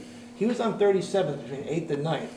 So he was in this, it's not really a brownstone, it's like a 4-floor walk-up building with a staircase out front, but there are only two buildings, and the area around it looked like a London bomb site. That's where he lived. They knocked down everything in the areas, Right. and this building was leaning over slightly to That's the where left. he lived. So you'd sort of walk in, and you had to go up to the top floors, and the whole thing, the stairs kind of go. But up there, there were parts and guitars and shit all over the place. And this is where he built the fake Discoverer base, and he was building Flying V's. And I met him buying a refinished 57 Precision from him, because I was looking for a 50. That was the first 50s Precision I ever owned. And it was like $600. And they wanted like $800 or $900 on 48, if they even had something like that. But he had parts lying around. He was telling me about how he built stuff for John Entwistle. And he gave me, it didn't have a pick guard, it had the wrong pick guard. I said, I think I got a good one somewhere. And he pulled out a 52 Precision pick guard and just gave it to me. I still have that pick guard That's to this awesome. day. He and I had some problems later on, but early on, I gotta say, it was like the outlaw biker thing. It was like being a junkie, but it wasn't junk. It was something else. But it was something else, and there was also junk. But creeping up, Let's begin the problem. creeping up the rickety staircase to this place with this crazy guy with crazy hair, this big fat guy, big with Nicaraguan crazy hair. guy. Well, he was like my uncle. Like he became family to me. Like he was more important to me than anyone else in my life. Like he gave me a job. Yeah. No one would give me a job. You know, like so I worked with him every day. He was like my uncle. I loved him. You know, like, and he taught me everything. Well, not everything I know, but he taught me a lot of shit. You know, which then I later taught to these guys. But Yeah. you know, and he was such a nice guy. He had some issues, for sure, but he had such a good big heart for people who had problems. Like anyone who walked into Chelsea with a hard luck story got $100. You know, like I was like, really, $100 for that crappy story? That was like a $20 story at best. It was like a bullshit story. I don't even really feel sorry for that guy. He'd be like, it didn't matter as long as it was like a decent, like as long as you could present it. You got $100 from Les. Like I was like, that story sucked. I can't believe you paid that guy for that. Like, but anyone who was down on their luck, he was there. That's what Chelsea Guitars was to him. Well, a lot of the people. I mean, you know, it's funny. We're talking about all these stories have come and gone. A lot of the people who were in the guitar business in that era are either gone or have gotten out They're of it. dead. Along the way. You know, Skip Henderson has been in New Orleans working with kids for a long time. You know, I don't know if you ever knew Steve Milkathusian and Angela. He's out. John Sprung is out of the business. A lot of people who really started the vintage guitar business. Yeah, couldn't last, or a lot of them, when big money came into it. I remember, you guys remember the just get Shinnery priced out. era. Yeah. When Right. money started, a lot of those guys who considered it like a tribal hobby, like Right. had that kind of vibe that you're talking about, when the moneyed collectors started invading the electric business, market, yeah. a lot of those guys got disgusted. That was Skip's thing. He just peeled out when the lawyers started buying. yeah. And it wasn't about the money to him. It was about you had to be in the tribe. Yeah, And these people who weren't in the Well, it tribe. changed. Like when you go to the New York Like Guitar now Show you're buying before it. this, when I first met Mojo, like that back then, it really was like an outlaw biker Yeah. thing. It was all cash. Yeah. Everyone came from their little towns and they were doing the guitar thing, you know. But it was about playing in a band, It was about obsession. you know, obsession. and doing this Lucas has the thing. dot over the and like eyes. it's mostly Right, guys. right. It was guys who couldn't fit in anywhere else. Yeah. They just didn't fit anywhere else. There's no way Les could have fit in any place else. Yeah. It just, impossible. You know, like I didn't fit in anywhere else. I tried. It just didn't work. When I met Chelsea Guitars, like I found my groove. You had to either, You know, like- when money came into the market, you had to either accommodate it or you. Right or at you Chelsea, got it. like because Yeah. that happened when I was at Chelsea, and we just kind of like all right, we could sell these for a lot of money, but if someone's a dick, we're still throwing them out of here. Yeah. You know, like if someone's a cock, we're just throwing them out and treating them like shit. I remember at the '89 guitar show, there was a guy that I knew who was actually working the door for Skip at the time, but he was a real proletarian rock dude, like played a Telecaster, you know, like this. And when he saw a Tele on a stand with a $1,000 price tag, he got so offended. Like I walked by and I wiped a booger on it. Oh Jesus! Because it was like he was so offended that someone put a Telecaster up. for wrong. $1,000. I hate to think what like a $40,000 Hope I didn't buy that Telecaster would. Yeah. Yeah, what kind of man. reaction that would elicit? I mean, Yeah. you know, I'm going to segue back a little bit because I guess I'm supposed to try to promote this place a little bit. I'm the world's worst. You're allowed to. I know I I'm suck the at it world's too. worst But this is promoter. promoting it. Well, actually, we do need Yeah. to. Well, let's do your segue, and then we But need what to I- what I was gonna segue yet say is- again. to me, the money a lot of people, what's the most expensive guitar here? Right, people always ask that question. And it's like, why do you care? Stupid, what, you're going to come back later and rob me? That's the least... Let me show you what to steal. That's the least interesting question. I know, and I get asked all the time, what's the most expensive guitar in your shop? But a lot I don't fucking know off the top of my head. If you ever deal... that's how they sell it to people who aren't interested in the subject. Right, your guitars are expensive. Chris Mojo worked with some of these reality show producers, and they told him nobody cares about the object, they care about the money. Because that's what they think they can sell. But a lot of people do feel that way. It's all about they're looking, how could this be worth this kind of money? Right. I mean, that's really just a very surface part of this. The shtick here is the thing is what it is. Well, the most interesting thing about it is people like you and people like Cobra and people like me have made a life out of this. With other people, everyone I know is in this business. Like when I found Chelsea, I really found my people. Before that, I played in bands, I knew musicians, but then you found out there was a whole culture of people like me who didn't fit in a business suit in an office someplace because they wouldn't talk about Peter Green all day. And that's all they did at Chelsea Guitars, talk about Peter Green all day. I was like, Gene Smith taught me all the music I know at Chelsea. Yeah, like listen to Free. Yeah, we were playing some song. It's like, that's not how you play that. Because I learned it from Paul Kossoff. Okay, you rule. And then there is a whole world of people like us. Like Daniel started working at Chelsea when he was maybe 13 or 14. You were maybe 15. Right out of high school. Yeah, people started. I know Daniel since he's a little kid. I know Daniel's mother. She's my age. Most people who work in, I hate to call it the straight world, because the world is crookeder than it's ever been. Well, people in the straight world could be 10 times crazier than people in our world. They just don't look it. But that's what I was going to say is there's this concept that you're normal or not normal. Right. A lot of people who kind of suppress what they really want to do and work a path, they're, to me, they come in here and they're way more dangerous. They're way more dangerous. They have money. They scare That's the difference. They have money. Yeah, because I got my rocks off. They didn't. Yeah, well, that's it. I did crazy shit. I think a lot of the reaction in the guitar world when lawyers and doctors and people who made a lot of money wanted to kind of relive their teenage dream came in was just kind of like, they're polluting our well, good for them. They had a kid or whatever. They needed to make money. There's nothing wrong with any of that. Good for them. But don't fuck up our thing. I'm in favor. We get people, some here are 50, 60 years old. Come, I never played guitar. I'm like, you want to start? Yeah, start now. It's fucking awesome. It's start even if you only learn a C chord. Who cares? Guitar's the best thing. I always look around my house and I go, what the fuck is cooler than guitars? Like, what could you fill your house with that's cooler than that? We live in an observational culture, where we're trained to just stare at a screen all day long. There's so much entertainment now. I've actually turned off, I really don't. We talked about that. I don't want to see any drama. Yeah. I want to. If I want to watch something, it's like if it's like a documentary. Yeah, I like documentaries. But I don't need anyone else's drama. I'd rather just sit and listen to records. Yeah, me too. I talk to my friends. I got obsessive about. I still have. Before I was into guitars, I was in at the same time. Before I had the money to buy guitars, I was buying records. Me too. Yeah. So I still have thousands of pieces of. Yeah, I have all my records. So in my old age now, I'm getting back to I still have the whole thing. I haven't listened to Dave D, Dozy, Beaky, Dick and Tick in about 30 years. Let's put that on. It's like, these are great bad records. I love it. So if you don't mind, if we segue yet again, because Josh brought a really cool guitar project we've been working on, and so did Cobra. So if we could, and then we'll get back to Retrofret, of course, because we're still, these podcasts always need a part 2 and a part 3, because there's a million things we haven't talked about that we will have to. But here, you hold this. This looks awesome. I'm seeing this for the first time. Wow.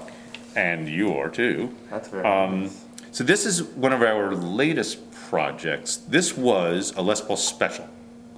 Like just a 90s Les Paul Special. With a broken neck that I bought. Yeah. No, not really. 90s. But you guys should see this. Yeah. Can you go in on that? This looks amazing. This one really rather check. That makes me play Oh Well. I know, right? Or it's very Pearly Gates-ish. Yeah. So what I did is sent it to Brian Monty, who is a guitar wizard in Canada, and he has been for a million years. He's 1,000,000 years old. Yeah. A million and more. No, but I met him at Chelsea like years and years ago. He's he's an older fella. He's even made my first killing. guitars. Right. He's just killing dude. I've known him forever. He builds guitars, killing blues guitar player, awesome dude. So he's up like outside of Montreal. So he's done this job a bunch of times for me over the years and other people, not just for me. But he put a maple top on it. It was a special, and he could retop a regular Les Paul if it's got a stupid looking top. He could always, and he put a new neck on it. Cool. Because the neck was garbage anyway. And then he sent it to Josh for the finish. So Josh did this finish. Yeah, so finished it, aged it, assembled it, and the thing is really a great guitar. Yeah, this one's super weather checked. Some of these weather check more than others. This one's really doing that thing. Yeah, for sure. Yeah, I mean, Wanna take a look? Yeah. the lacquer can sometimes have its own life. That one's super weather checked. But it sounds like that, doesn't it? Even acoustically, that guitar sounds like a real Les Paul. I love that album.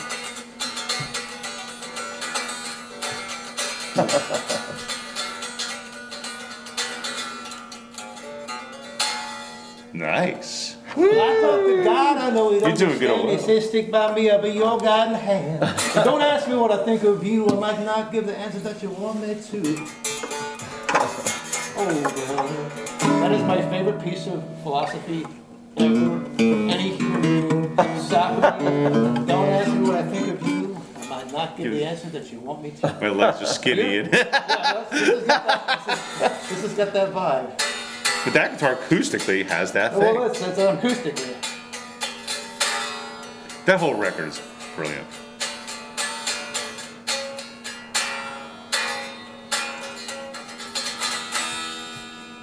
So good. Yeah, it's a pretty beast. Very When nice. the day goes to sleep, the moon looks. The night is so black, the darkness cooks. What a line that is. Yeah, this has that vibe, man. I just looked at it and went, oh, that's Peter Green. You gotta Yeah. flip this sucker around. Exactly. Right? But it's got the, the way the top We've is. done the Peter Green guitar a few times for customers. I touched the real one. Did you really? Yeah, it was on a stand at a... Just Oh, that's right. I was at a guitar show. I was there. I will say this, my fetishes are so different from the average guitar player. sure. Most of the music that a lot of guitar fans love means nothing to me, and I'm not going to go. You'll get so much bad mail if I tell you all the people that I'm not inspired by. Peter Green is, to me, one of the absolute. Love Peter Green. But that's There's no one who's done what he did the way he did it. no, even that last album, like with the classical guitar bits in it, like no one was anywhere near what he was doing. And Danny Kerwin was a hell of a guitar player too. Cool. But you really know all that stuff. That's such an amazing record. I can listen. There's records I can listen to. I was going to make a list for the kids here. Records I could listen to 100 times over, never get bored. Yeah, then play on. And then Play On is one of them. Ugh. And there's a great compilation. There's a couple great compilations from that era. Oh, there's vaudeville years and all that stuff. Yeah, this has got that vibe, man. I could do. Yeah, Danny at Chelsea like Yeah, it's nice. was a Peter Green freak. Yeah, when I walked in there one day, we were talking about it. And he went, don't go see him now. Whatever Yeah. you do, don't go see Yeah, him. those guys all went one night. and I know you want He to see came him. back so I depressed. know you want to see him, but you don't go. Yeah, He goes, it's like seeing your old girlfriend from 30 years ago and what she looks like now. Yeah. Don't go. Yeah, I remember them going to Tramps or something, Yeah. and he came back. He was depressed for days. Tramps, that was around the corner from Georgia. Yeah, but he was like so bummed Just out. gotta keep Like we went to see John Fahey once. Me and Bobby Ross went to see John Fahey, and he was so bad, and his delay wasn't working, and it was in Tramps. I was like, Bobby, you gotta go help him. So Bobby literally He's just walked dying up on out the there. stage. No one was helping him. Bobby just literally walked up onto the stage and fixed it for him. I was like, the battery's dead in his pedal. Like, and he was just sitting there. It was like the weirdest thing. Yeah, but that's- I love John Fahey. I thought I was going to go see Blind Joe Deaf. I didn't realize it was 30 years later, and he'd been drinking every day since then. Yeah. And now he couldn't play at all. And it was funny because I went to Barnes & Noble around the corner just to kill some time before the show. I didn't realize he was the guy standing next to me also killing time reading a magazine. He was like 100 pounds heavier than the picture I saw. And so the drunk guy next to me at the Barnes & Noble was John Fahey. Wow. I mean, they do say never meet your idols. Yeah. I've actually been incredibly lucky. What was to that? lose that. It's my earring. Just went under the couch. I've actually gotten to play with a couple guys whose records meant a lot to me, and generally they've been really just really incredibly cool people. I got to play with Mark Lindsay. Mark Lindsay is one of the coolest cats I've ever met. Wow. Because he didn't get screwed in the 60s the way most of them did. Right. He owned his publishing. Terry Melcher took care of him. He owned his publishing and But I everything. met so many people that I loved. They're playing at Chelsea, Hilton was like and no one was ever the not as cool as I thought they were. I used to play with Roy Loney, and Roy was such a gentleman. I mean, he was an absolute drunk, but he was the sweetest. He stayed with me a couple of times, and my mom had passed away and left her bar behind. And Roy's like, "Oh, is this?" I said, "Right, take whatever you want." Yeah. My mom, and he would drink a bottle of vodka a night, and Wow. and he would eruditely discuss film. Wheeler and Woolsey. He introduced me to the silent, early sound film comics. Wheeler and my Woolsey. God. A big obsession of Roy. Wow. But the guy who cut Teenage Head, we would sit and discuss acting from the 1920s and stuff. It was just kind of amazing. But so I've had pretty good luck. But I know occasionally you do see someone. Right, you meet people all the time. Like at Chelsea, I met just about everyone who I liked their playing at one point or another. Did you ever hear about? I used to do these shows called the Cave Stomps. And basically what they were is they would bring back 60s garage bands. They reunite them as much as possible. And I ended up being the ringer in a bunch of bands. So for some reason it was always the bass player who was gone. The Standells, like, we had 3 bass players. One's dead, one's crazy, one's missing. So I ended up, I still am You had to fill in a lot. I'm officially the bass player in the Blues Magoos if they ever do it. They're in their most of them are in their mid-70s Be a good now. t-shirt. So Official bass player. like- Blues. Yeah, you just get a tattoo that says that. So, unlikely but possible. But you guys ever hear about the famous Shadows of Night debacle? Speaking of Never Meet Your Idols. So the Shadows of Night, you remember the Shadows of Night, They do this version of Gloria where the girl never makes it up to the room. So American... What? I'm serious. Here's a bit of music history for you young fellas here. So, in the demo version of Gloria, the girl makes it, she comes in my room. Make her feel all right. The Shadows of Night were savvy enough. These kids were 16, 17-year-olds, savvy enough to realize that American radio... It's too... The standards, that's too risque. So the girl in the Shadows of Night song knocks upon my window. That's as far as she gets. So their version got played on the radio, and they had the top 10 hit with it. Wow. And they never got to have sex with And Gloria. they made 2 really good albums and 1 really shitty one. But when they started doing the Cave Stomp shows in the 90s, they were the first bands. They were still an active band. But John Weiss, the promoter, made the mistake of not vetting them first. Oh, no. So they show up, and remember, these guys, their last hit record was in 1966. This is 1998. So they show up, and the only guy left is Jim Sohns, the lead singer, and he's old, he's pretty porky, he's wearing like a leather vest open to the waist, Nice. his belly's hanging out. And he got like 3 dudes who are sort of, you could tell they're basically in Van Halen cover bands as their day jobs. And they get on stage, and it's kind of like, I don't know if you ever saw the Troggs. Reg Presley, the Troggs, got portly and cheesy, but it worked for the Troggs. Right. And they were a dirty band. They always sounded like the Troggs. Right. But these guys came up, and it was like, all the kind of like, Oh, Jesus. and I've never seen a collective audience of like 500-600 people. Just mortified. And everyone was slack-jawed. Staring at It's just, what is happening? what? Total And bemusement. Sohns was really pissed off because he was used to the club people, and it's like nobody told him this is a specialized audience. Right. So that was the most famous don't meet, and he was a real dick to everyone. The most famous "don't meet your idols" thing. A couple of the other Cave Stomp people turned out that way. Well, why don't you grab your guitar because we are coming near the end of our This is time. fun. I like this guitar. Isn't that neat? That guitar sounds I'm really not good. a Les Paul guy. I don't relate to Les Pauls. but It's this funny. has a good- this has I a good spend vibe. most of my time with Les Pauls, and neither am I. I know, it's funny. You work on more Les Pauls than most people. I know. You don't even own a Les Paul. I don't own one. I think they're gorgeous. They're just not for me. That's a really good finish, though. Yeah, I've never owned. Here's a weird thing. I'm the vintage guitar Got a guy. hand with it. I've never owned a Stratocaster. Me neither. Is that right? I haven't either.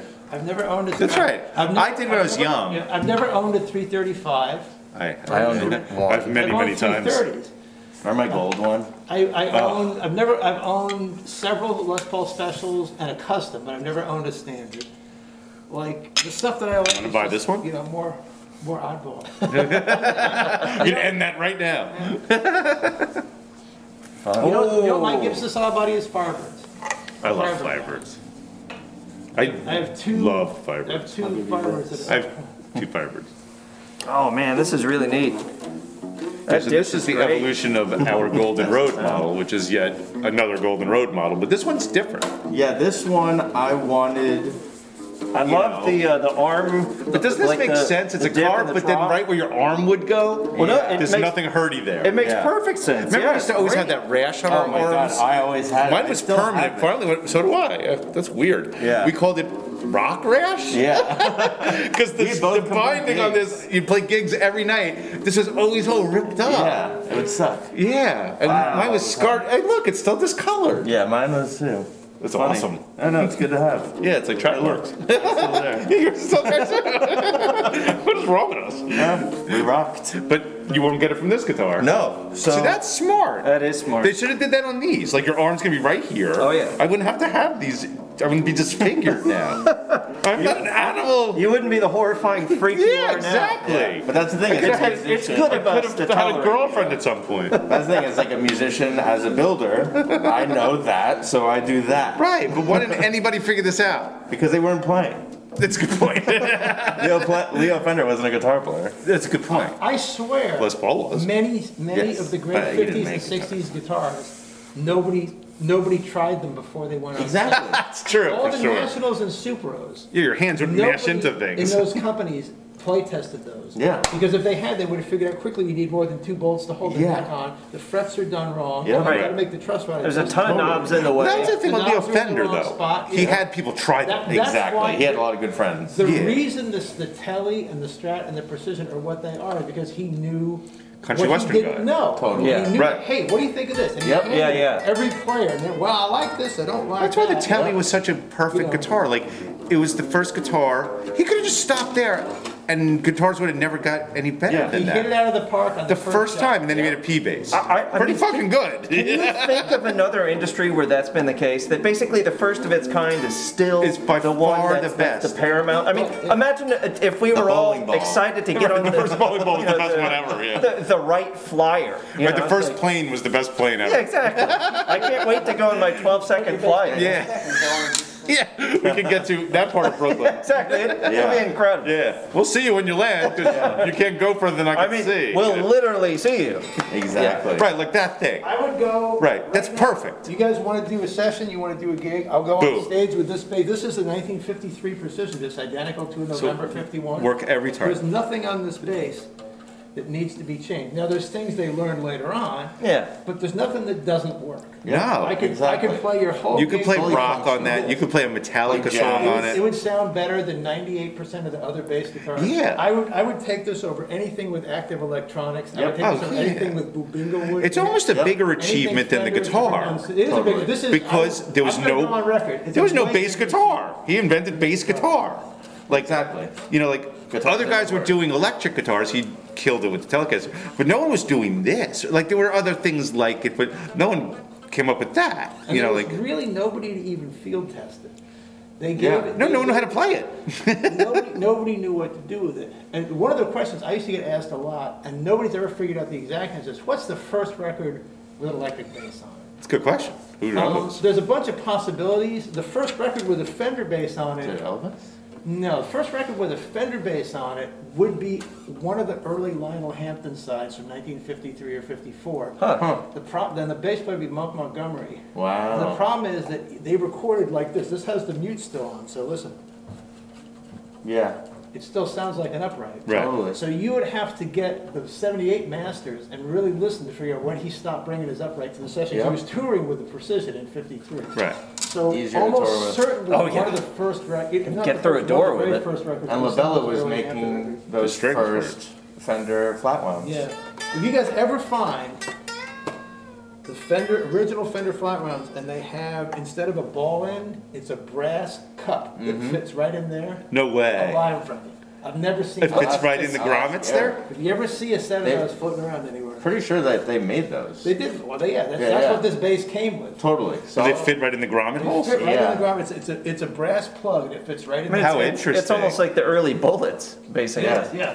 If you ever find a set of those flats, I'll buy them. I'll ask I'll her. put them on my 52 Precision, and that bass will be done for life. So we're actually putting together, because there's so much history, but we're putting together in the shop Oh, a LaBella those are nice ones so far. museum.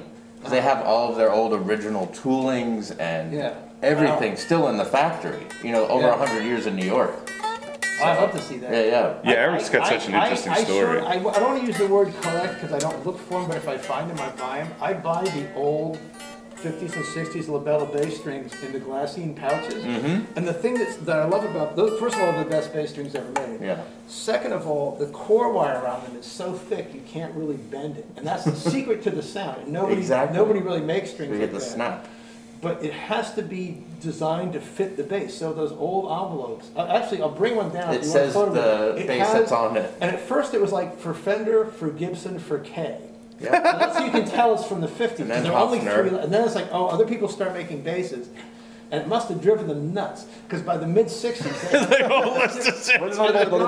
the guy at the factory packing the strings has to hand check the box.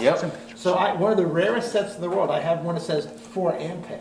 Because those are extra length. Those are 42 that thing was long, right? That's awesome. So, but if you ever find a nice set of those strings, I collect those, like, and the sad thing is, I feel bad now taking them out of the pouch and putting them on a bass.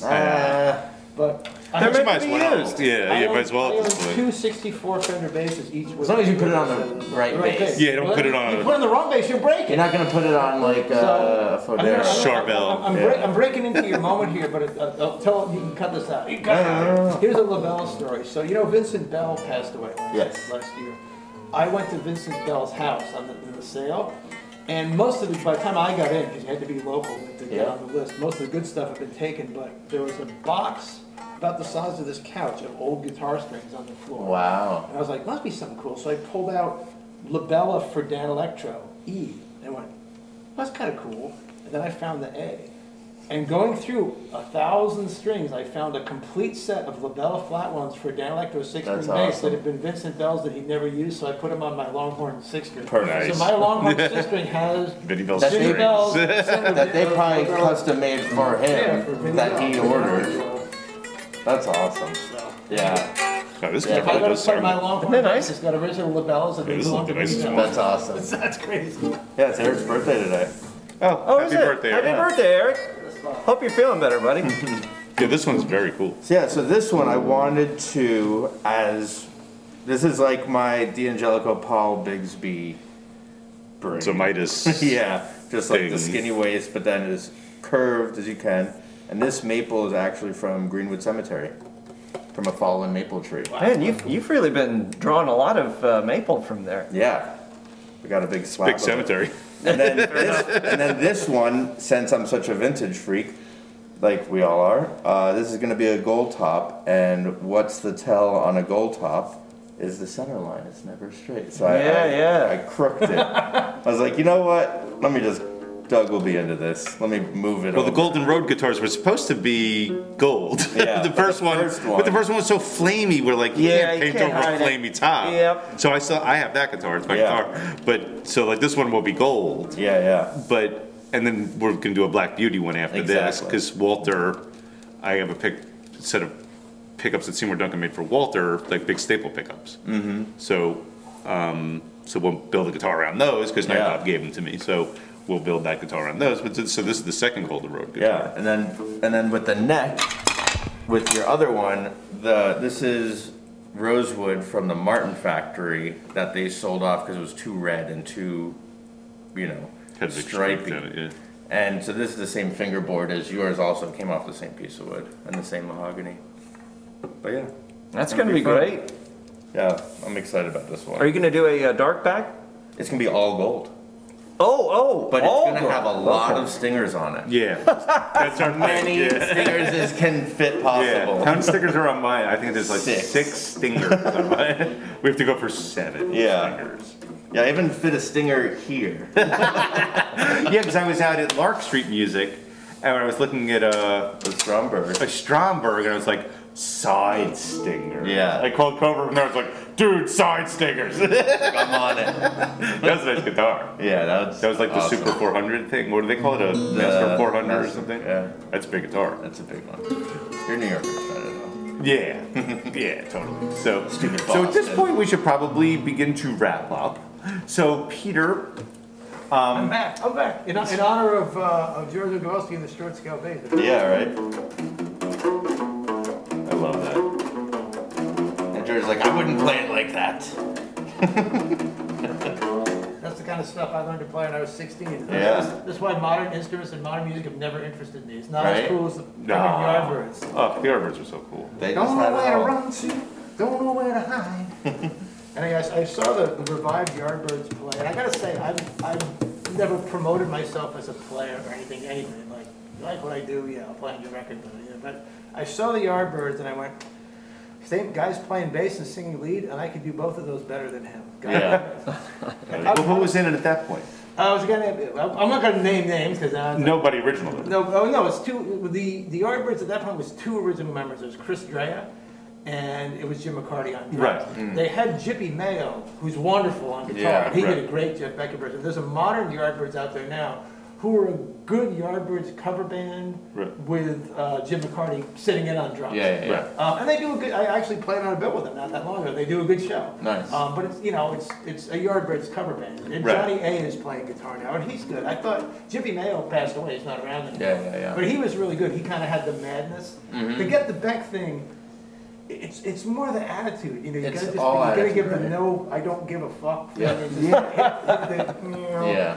And you should play a damn Telecaster, not a Les Paul. Sorry, Les Pauls. Well, they didn't play Les Pauls. Well, he But- did later on, but Right, the but best not stuff is on the in that. The best stuff's on the Esquire, Yeah. on the Duncan Esquire. Exactly. Yep. I met Seymour Duncan once because he saw me and Chris standing with our Beatle boots, and we looked at the Yardbirds, and he knew that we'd want to hear the story of how John gave him that Esquire. So he came right up. You and guys told wanna it hear us. this story, You guys yeah. want to hear this story? That's all your Yes, we bunch do. of shit. I want to tell it to everyone. Yeah, well, this was 35 years ago, but That's awesome. I You don't still know. telling that Yeah. story every day? yeah, well, it's a good story. Oh, that's a great story. If you had the Yardbirds Esquire, you probably want to tell that story. Absolutely. So I guess we'll start to wrap up. Anything more you'd like to say about Retrofret? Well, I would like to say that, we have this, I think, hopefully we have a good reputation You have a because great we really love every guitar that comes in here. And again, guitarists will walk in that we don't love and we go, you know what? This should be somewhere else. We actually will turn down stuff. So if we take a guitar in, it may not be the Yeah, you greatest guys have instrument sent me ever. stuff. I buy a lot of that shit. They can't all be the best guitar ever, but we try to make sure it's the best it can be for Right. itself. Like, how good can this Supro be? How good can this Totally. Kalamazoo be? How can we make this as good as it can get? And we feel like we're doing puppy adoptions. That's the way I look at it. I always look at it as it's an adoption It's agency. an adoption agency. Yeah. It really is. And you got to pay you got to pay the fee to get in. But we try to put a lot of effort into making them as good as a good good and fit. as original as they can be. We Yeah. don't change anything unless it has to be changed. We don't refret something. If the frets are shot, Totally. we refret it. Right. We try to make it as nice as it gets. And it's kind of like, I feel like it kind of sucks to say it, but I feel like I'm here more for the instruments than for people in a weird way. That happens. That's why we're all here. Business is also, we're all about people and customer service. It's like, I feel like It's the guitars. I feel like, at least personally, I'm kind of here to shepherd these guitars. To and nice people, and, right. and to good people. When the person comes in who's like the right person, And they're you're cool, like, yeah. You're the right person. Yeah, yeah, You're the yeah. one who this, Right. and that's kind of the vibe that we try to go for. And You've we- directed we- it to a yeah. safe harbor. And we really like, one of the things I like doing is talking to younger people and kids and trying to get, because you go on YouTube and you watch videos and you do tutorials, but a lot of people don't, I think, have the historical background. Why is this like this? Why is Yeah. this Right. guitar this way? That's what you miss out And I on. like to talk to especially younger people, but I've had people older than me who ask me, how come they did this on this thing? Right, Totally. And I like to help people figure out what's in their brain, the sound that's in their brain, especially if it's an older sound. Like, how can you make that, how can you manifest that for yourself and turn it into something you can use, Right. kind of thing.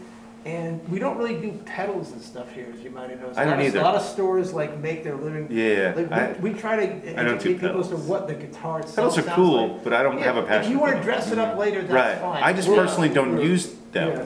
I've So- never used a damn pedal in my Yeah, life. it's just not a passion. I have a tube screamer, and that's what I use. But I don't have a If I loved pedals, I would sell pedals. Yeah, well, that's But- it. That's exactly it. Doug, you hit the nail on the head there. But some people do have a It's not- passion it's for not it. what we love. It just So I don't love yeah. it, so I don't really want to spend my time talking to guys about it because it's not what I enjoy spending my time talking about. Yeah, we love vintage amps. I like guitars and old amps. guitars. And the that's- cable. That's the same Gotta thing. have a And the cable. Yeah, what do Cable's- you use? I use a cable. A cable I in between actually them.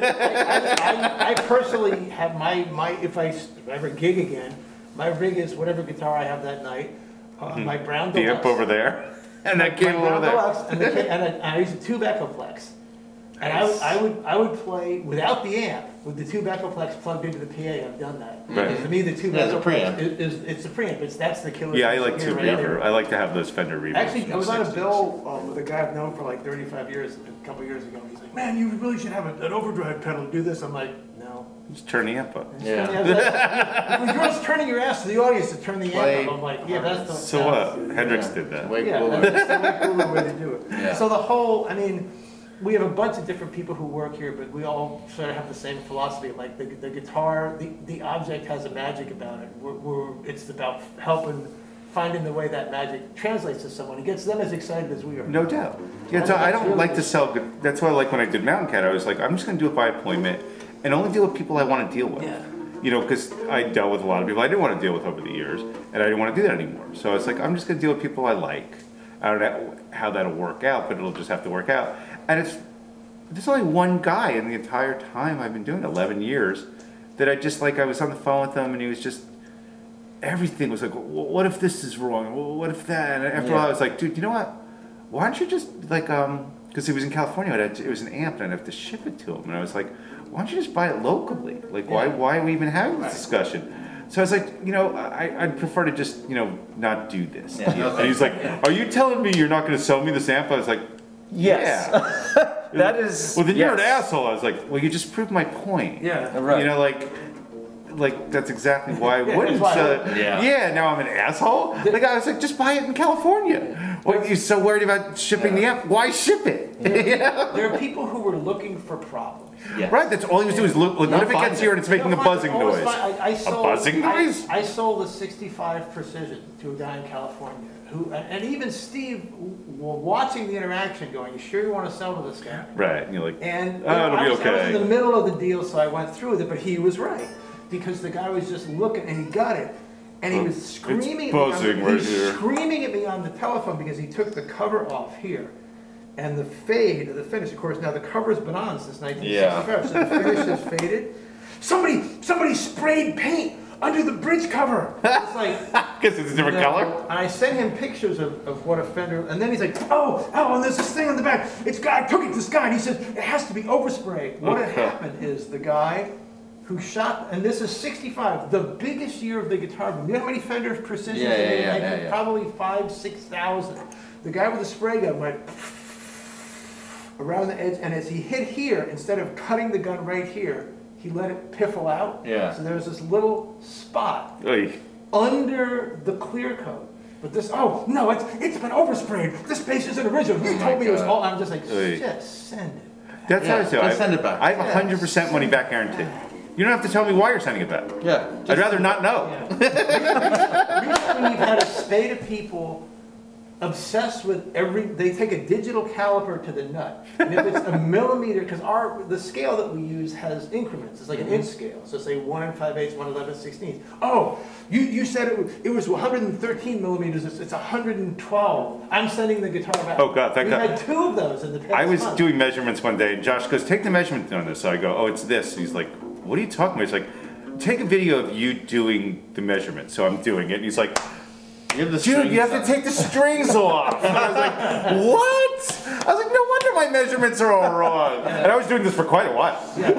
This is a new. He's like, no, that's not how you do that. Back I in was like, what do you the mean? awesome. I have to take the strings off? I'm not doing that. in the real vintage era of 30 years ago, nobody ever asked about No. neck depth. I remember- Now everyone wants to know the neck depth at the front. Yeah, like the But what even all now? these modern manufacturers. That's a good thing, though. That's good. It is good in some ways, 'cause I'll here's say- why that's good. Right. Because if you were to describe this is a big a V big-ass neck. big soft V neck. Okay, well, what does that mean? That doesn't Right. mean shit. Big doesn't mean Right. anything. Neither does Right. medium, chunky. Well, that doesn't mean I have anything. Josh redo people's necks all the time, so I'll be like, just send him your measurements. On that level, it's perfect because if I send him the Absolutely. measurements Yep. and this is the measurements, Yeah, you yeah. should like it. Yeah, so yeah. that's good. But if there's some guy measuring it with the strings on it, like me, it's gonna come out all fucked up. So. Well- So don't send me your guitars to measure shit. I will fuck that up. I just need to say that specifically, like within the range of medium this person's medium is quite different from that. Well, that was the person's. olden way to do it. Like, Yeah. But now everyone has a calipers. Yeah, You know, which is great. I really favor. But you got to learn how to use one. Yeah. I'm sure there's other cats out there. I was like, well, why should I take the strings off? That's inconvenient. Like, I'm sure it's fine. Want to know the whole? Because Josh was like, wait a sec. That's Can you funny. take a picture of you taking that measurement? It is a pretty. Oh. Yeah, this one came out really good. Yeah. It looks kind of like the Mick Taylor one. Faded to a color. Yeah, like fair this, enough. Like really. Sorry. like- I mean, I You know need a that seems like I'm Bigsby on patting myself on the back. No, and this one it's checked just in that. nice light to see it here. no, this is just. I was just gonna say, This is put what a it Bixby means. on. Oh, That's like my yeah. Put a Bigsby on it. Yeah, There we that's go. sweet. Whoa. That'll be my next tattoo. Put a Yeah. Bigsby on it. Yeah, let's just put a Bixby on your arm. Yeah. Doesn't someone that we know have that? I don't know. They would be my friend. Yeah. No, there was this guy, Bill Durkin, who used to hang out at Chelsea, who was really involved in Heritage guitars back when they were just happening, like when I first started working. Yeah. And a gigantic Heritage guitar tattoo. Back when people didn't have tattoos. Cool. You know, like, I was like, that's awesome. You know, like, really cool. I think all Les Paul should have Bigsby. Me on. too. Well, I've been the anti-rock dude for like 50 years. Anything that like, you know, the rock dudes of 1972 Yeah. like is what I hated. So Exactly. I want Les Paul to have Bigsby's on. I want to like Me Keith too. Richards on the Tammy Show. Right? So Big cool, yeah. And it's I always It get looked like that's this, yeah. It was That's this like my one argument I get in with people. It's like, oh, my Bigsby makes my guitar tune. It's like, no, it doesn't. No, it it's doesn't. your nut. Set it or up you. right. Yeah. But back when we were young, You not knowing how no to one could speak. set up a guitar, right? So like you would get a guitar to Bixby, it would go right out of tune. Wraparounds, no one could stay in tune. No one could get them in tune. No one could intonate them. Now they can. Yeah. You know, like, but so it's all come a long We way. figured it It's out. actually not that hard. No. If No. You know what you're doing. Now it's But- fine. But no one bought, wraparound Les Pauls back in the day Yeah. or juniors because no one could intonate them. And they're such a badasses, which sounded terrible. And they looked Awful. stupid. Yeah, that's stupid. Yeah, they really do. They're just stupid. Sorry, the people, badass people. but Yeah. Those things look fucking stupid. I bought Fucking stupid. myself a 56 Custom in 1992. Oh, my And I was favorite. running around the show because I saw it and I took a look and I said,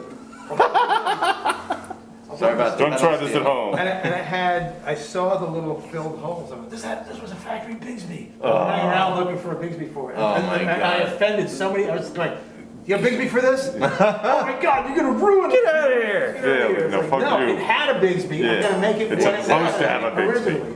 I love that guitar, but it wasn't me. Yeah, I love That thing where 56 you say guitar's Customs. a great guitar, but it's not your guitar. Yep. Oh yeah. I've been to, because I've owned a lot of guitars. I've I'm mine. if there's an electric bass made before 1968, Yeah. I've probably tried it. Yeah. Not every Japanese or Italian one, but Yeah, anyone that's most. decent. And I've learned the ones that I love. I've learned the ones that I love but aren't for me. Yeah. And I've learned the ones that I don't like but sometimes feel like I'm going to have anyway. Yeah. But guitars, it was a longer, Those are it was a affairs. longer journey. Fun Yeah. love affair. Yeah, you have See, a I tryst. just I like guitars. Like, I Yeah. like, because like, what kind of guitars do you play? I'm like, Lots. I like a lot of different kinds of guitars. I don't, Yeah. like, some people don't. Some people just like Telecasters. Totally. You know, like, but I like have a Les good- Pauls, and I like Telecasters, and I like Firebirds, and I like 335s, and I like your guitars. Yeah. And I like a lot of stuff, but some people don't. But like, Yeah. I play Les Pauls. I must I have 45 of them. If I didn't Yeah, on that, I know. But it's like one of those funny things. It's like my favorite guitars were 50s Juniors, and now the only guitar I have is Is a 30s D'Angelico. arch top acoustic. But it happens, it changes as you get Yeah, older. 'Cause- exactly. And then it also happens you can buy a guitar and not get into it and put it away. Yeah. And then 4 or 5 years later find its purpose. You're like, wait a minute. That's happened to me a bunch of times. Oh, You know, like- I did a little recording project recently, and I just happened to pull, I have this really old Washburn, it's actually the first jumbo flat top ever made. It's a Wow. Washburn style 503 from the 1890s. Wow. And I've had it for like 25 years, and I got it rebuilt I got it rebuilt, I was gonna sell it, because I had never used it. Yeah. And I got it rebuilt, and the bridge replaced. You're like, And wait I a picked it minute. up, I played one chord, and went, oh, I'm not selling Yeah. this. Yeah. Uh, That right happens. now. It's a 27-inch long scale guitar. It's meant to be a bass Wow. guitar. That is. But I Wow, was that doing- is really peculiar. I got involved with Chris at this project where we wrote a song with Valentine. Yeah, he told me It's about awesome, that. by the way. It came out great. Oh, thank you. I Well, loved it. anyway, when I had that guitar out, so when I went through, I wrote the music for that. Other people wrote the words. So when I went to write the music, that's the guitar that I pulled. Awesome. It And sounds really good. And I just sort of hit it, went, oh, cool. And I recorded the demo on that, and then we recorded the track. I recorded the track on that right over here. And Jacob, who's one of my young kids here, he's got this recording studio on his Mac. Wow, that guitar sounds great. It's like, yeah, and I've owned it for 25 years, and I just now got around to using it. But that does happen. I pulled it out of the case, there it was. That's the magic of all this. It's a perfect Exactly. And I pulled out to do the bass track. I have an old Epiphone Rivoli, and I mostly kept that around to play with Hilton. Yep. They're not my favorite. I love them for the history, but they're not my they're personal. respect the situation. I was like an Entwistle Quaife guy, so even though I love Paul Samuel Smith, like I never kind of emulated his sound, but I kept one around, and we did the track with it, and we just got, and he, I don't know anything about recording. I'm the world's worst engineer. But I know what I want. Yeah. And I said, do this, do that, and he got the most beautiful sound out of this thing. Cool. And I'm like, wow, I'm back in love with the Epiphone Rivoli that I've owned for 30 That's what's years. fun about That's this. what's fun. You find it, you change. The guitar stays the same, but you change. And your ears change. something What you're to the listening to instrument. changes. And it all comes back to the music. Yeah, and it all comes back to loving the same Someday thing. I'll be a good enough guitar player to be worthy of my D'Angelico. That's one of my goals, to play. I love that. You play up to your guitar. That's always tell people, I shouldn't buy a guitar that's good. I'm like, no, you should buy a guitar that's good, inspire and then get good enough to play that guitar, Exactly. and then buy a better guitar than that. Yep. Yeah. And then just buy 2 other guitars for the hell of it. I have a friend who, if he buys a guitar and there's a 2 or 3 month waiting list, he's like, shit, I'm gonna have to buy at least 2 guitars just to get me through to that guitar.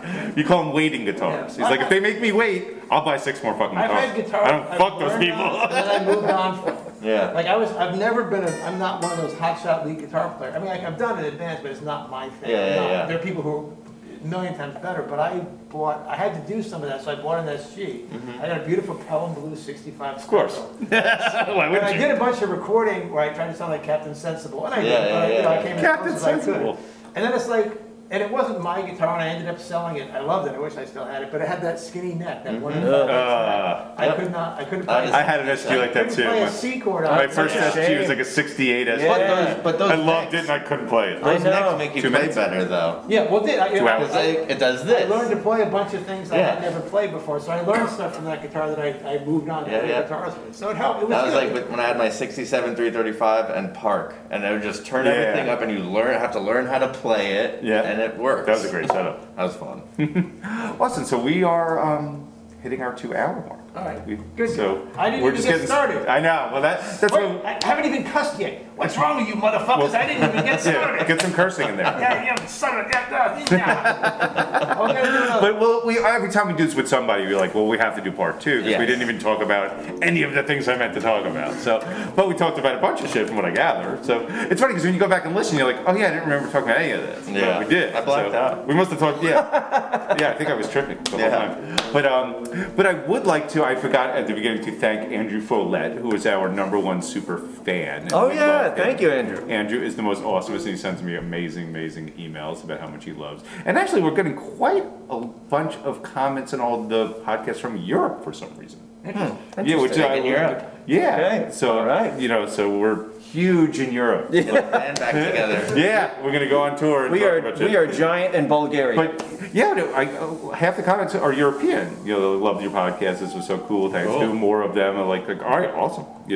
Because you don't even know really who's watching or if anyone's watching, and I don't really, care. Send Do it around the anyway. world, and it's It's just so cool. So some guy in like England's like, oh, I love your podcast. When are you doing another one? You're like, that's so cool. So Today.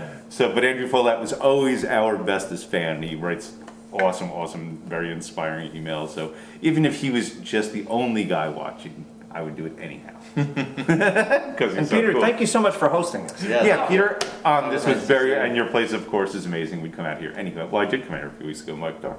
Thank you very much. And, But did spend some money here. you're a bona fide customer. I bought a lot of stuff here. Yeah, Doug has bought a lot of stuff from us. Because you guys have the best stuff. Well, we try. Thank you for the plug. We try. You guys really do. And you guys just do it right. You're my kind of We look folks. forward to the day when we're just open again all the time. Yes. People can just It's walk coming. in. It hasn't happened yet, but it's coming. But we all survived. We got Yeah. to We this made it point. through. It's on its way. It's Yeah, about the love. it really Exactly. You is. get the And love, bring it here. thank you all for watching and listening wherever you are out there. And hope you guys are doing good at home and surviving all this crazy stuff. And we will see you the next time. Oh, and of course, we really want to thank Connor for helping us out, and Daniel over there who shoots the videos and edits them and all that stuff. And that's all the people we need to thank. Otherwise, we'll just thank ourselves because Yeah, we came here. see you next time, everybody. Alrighty.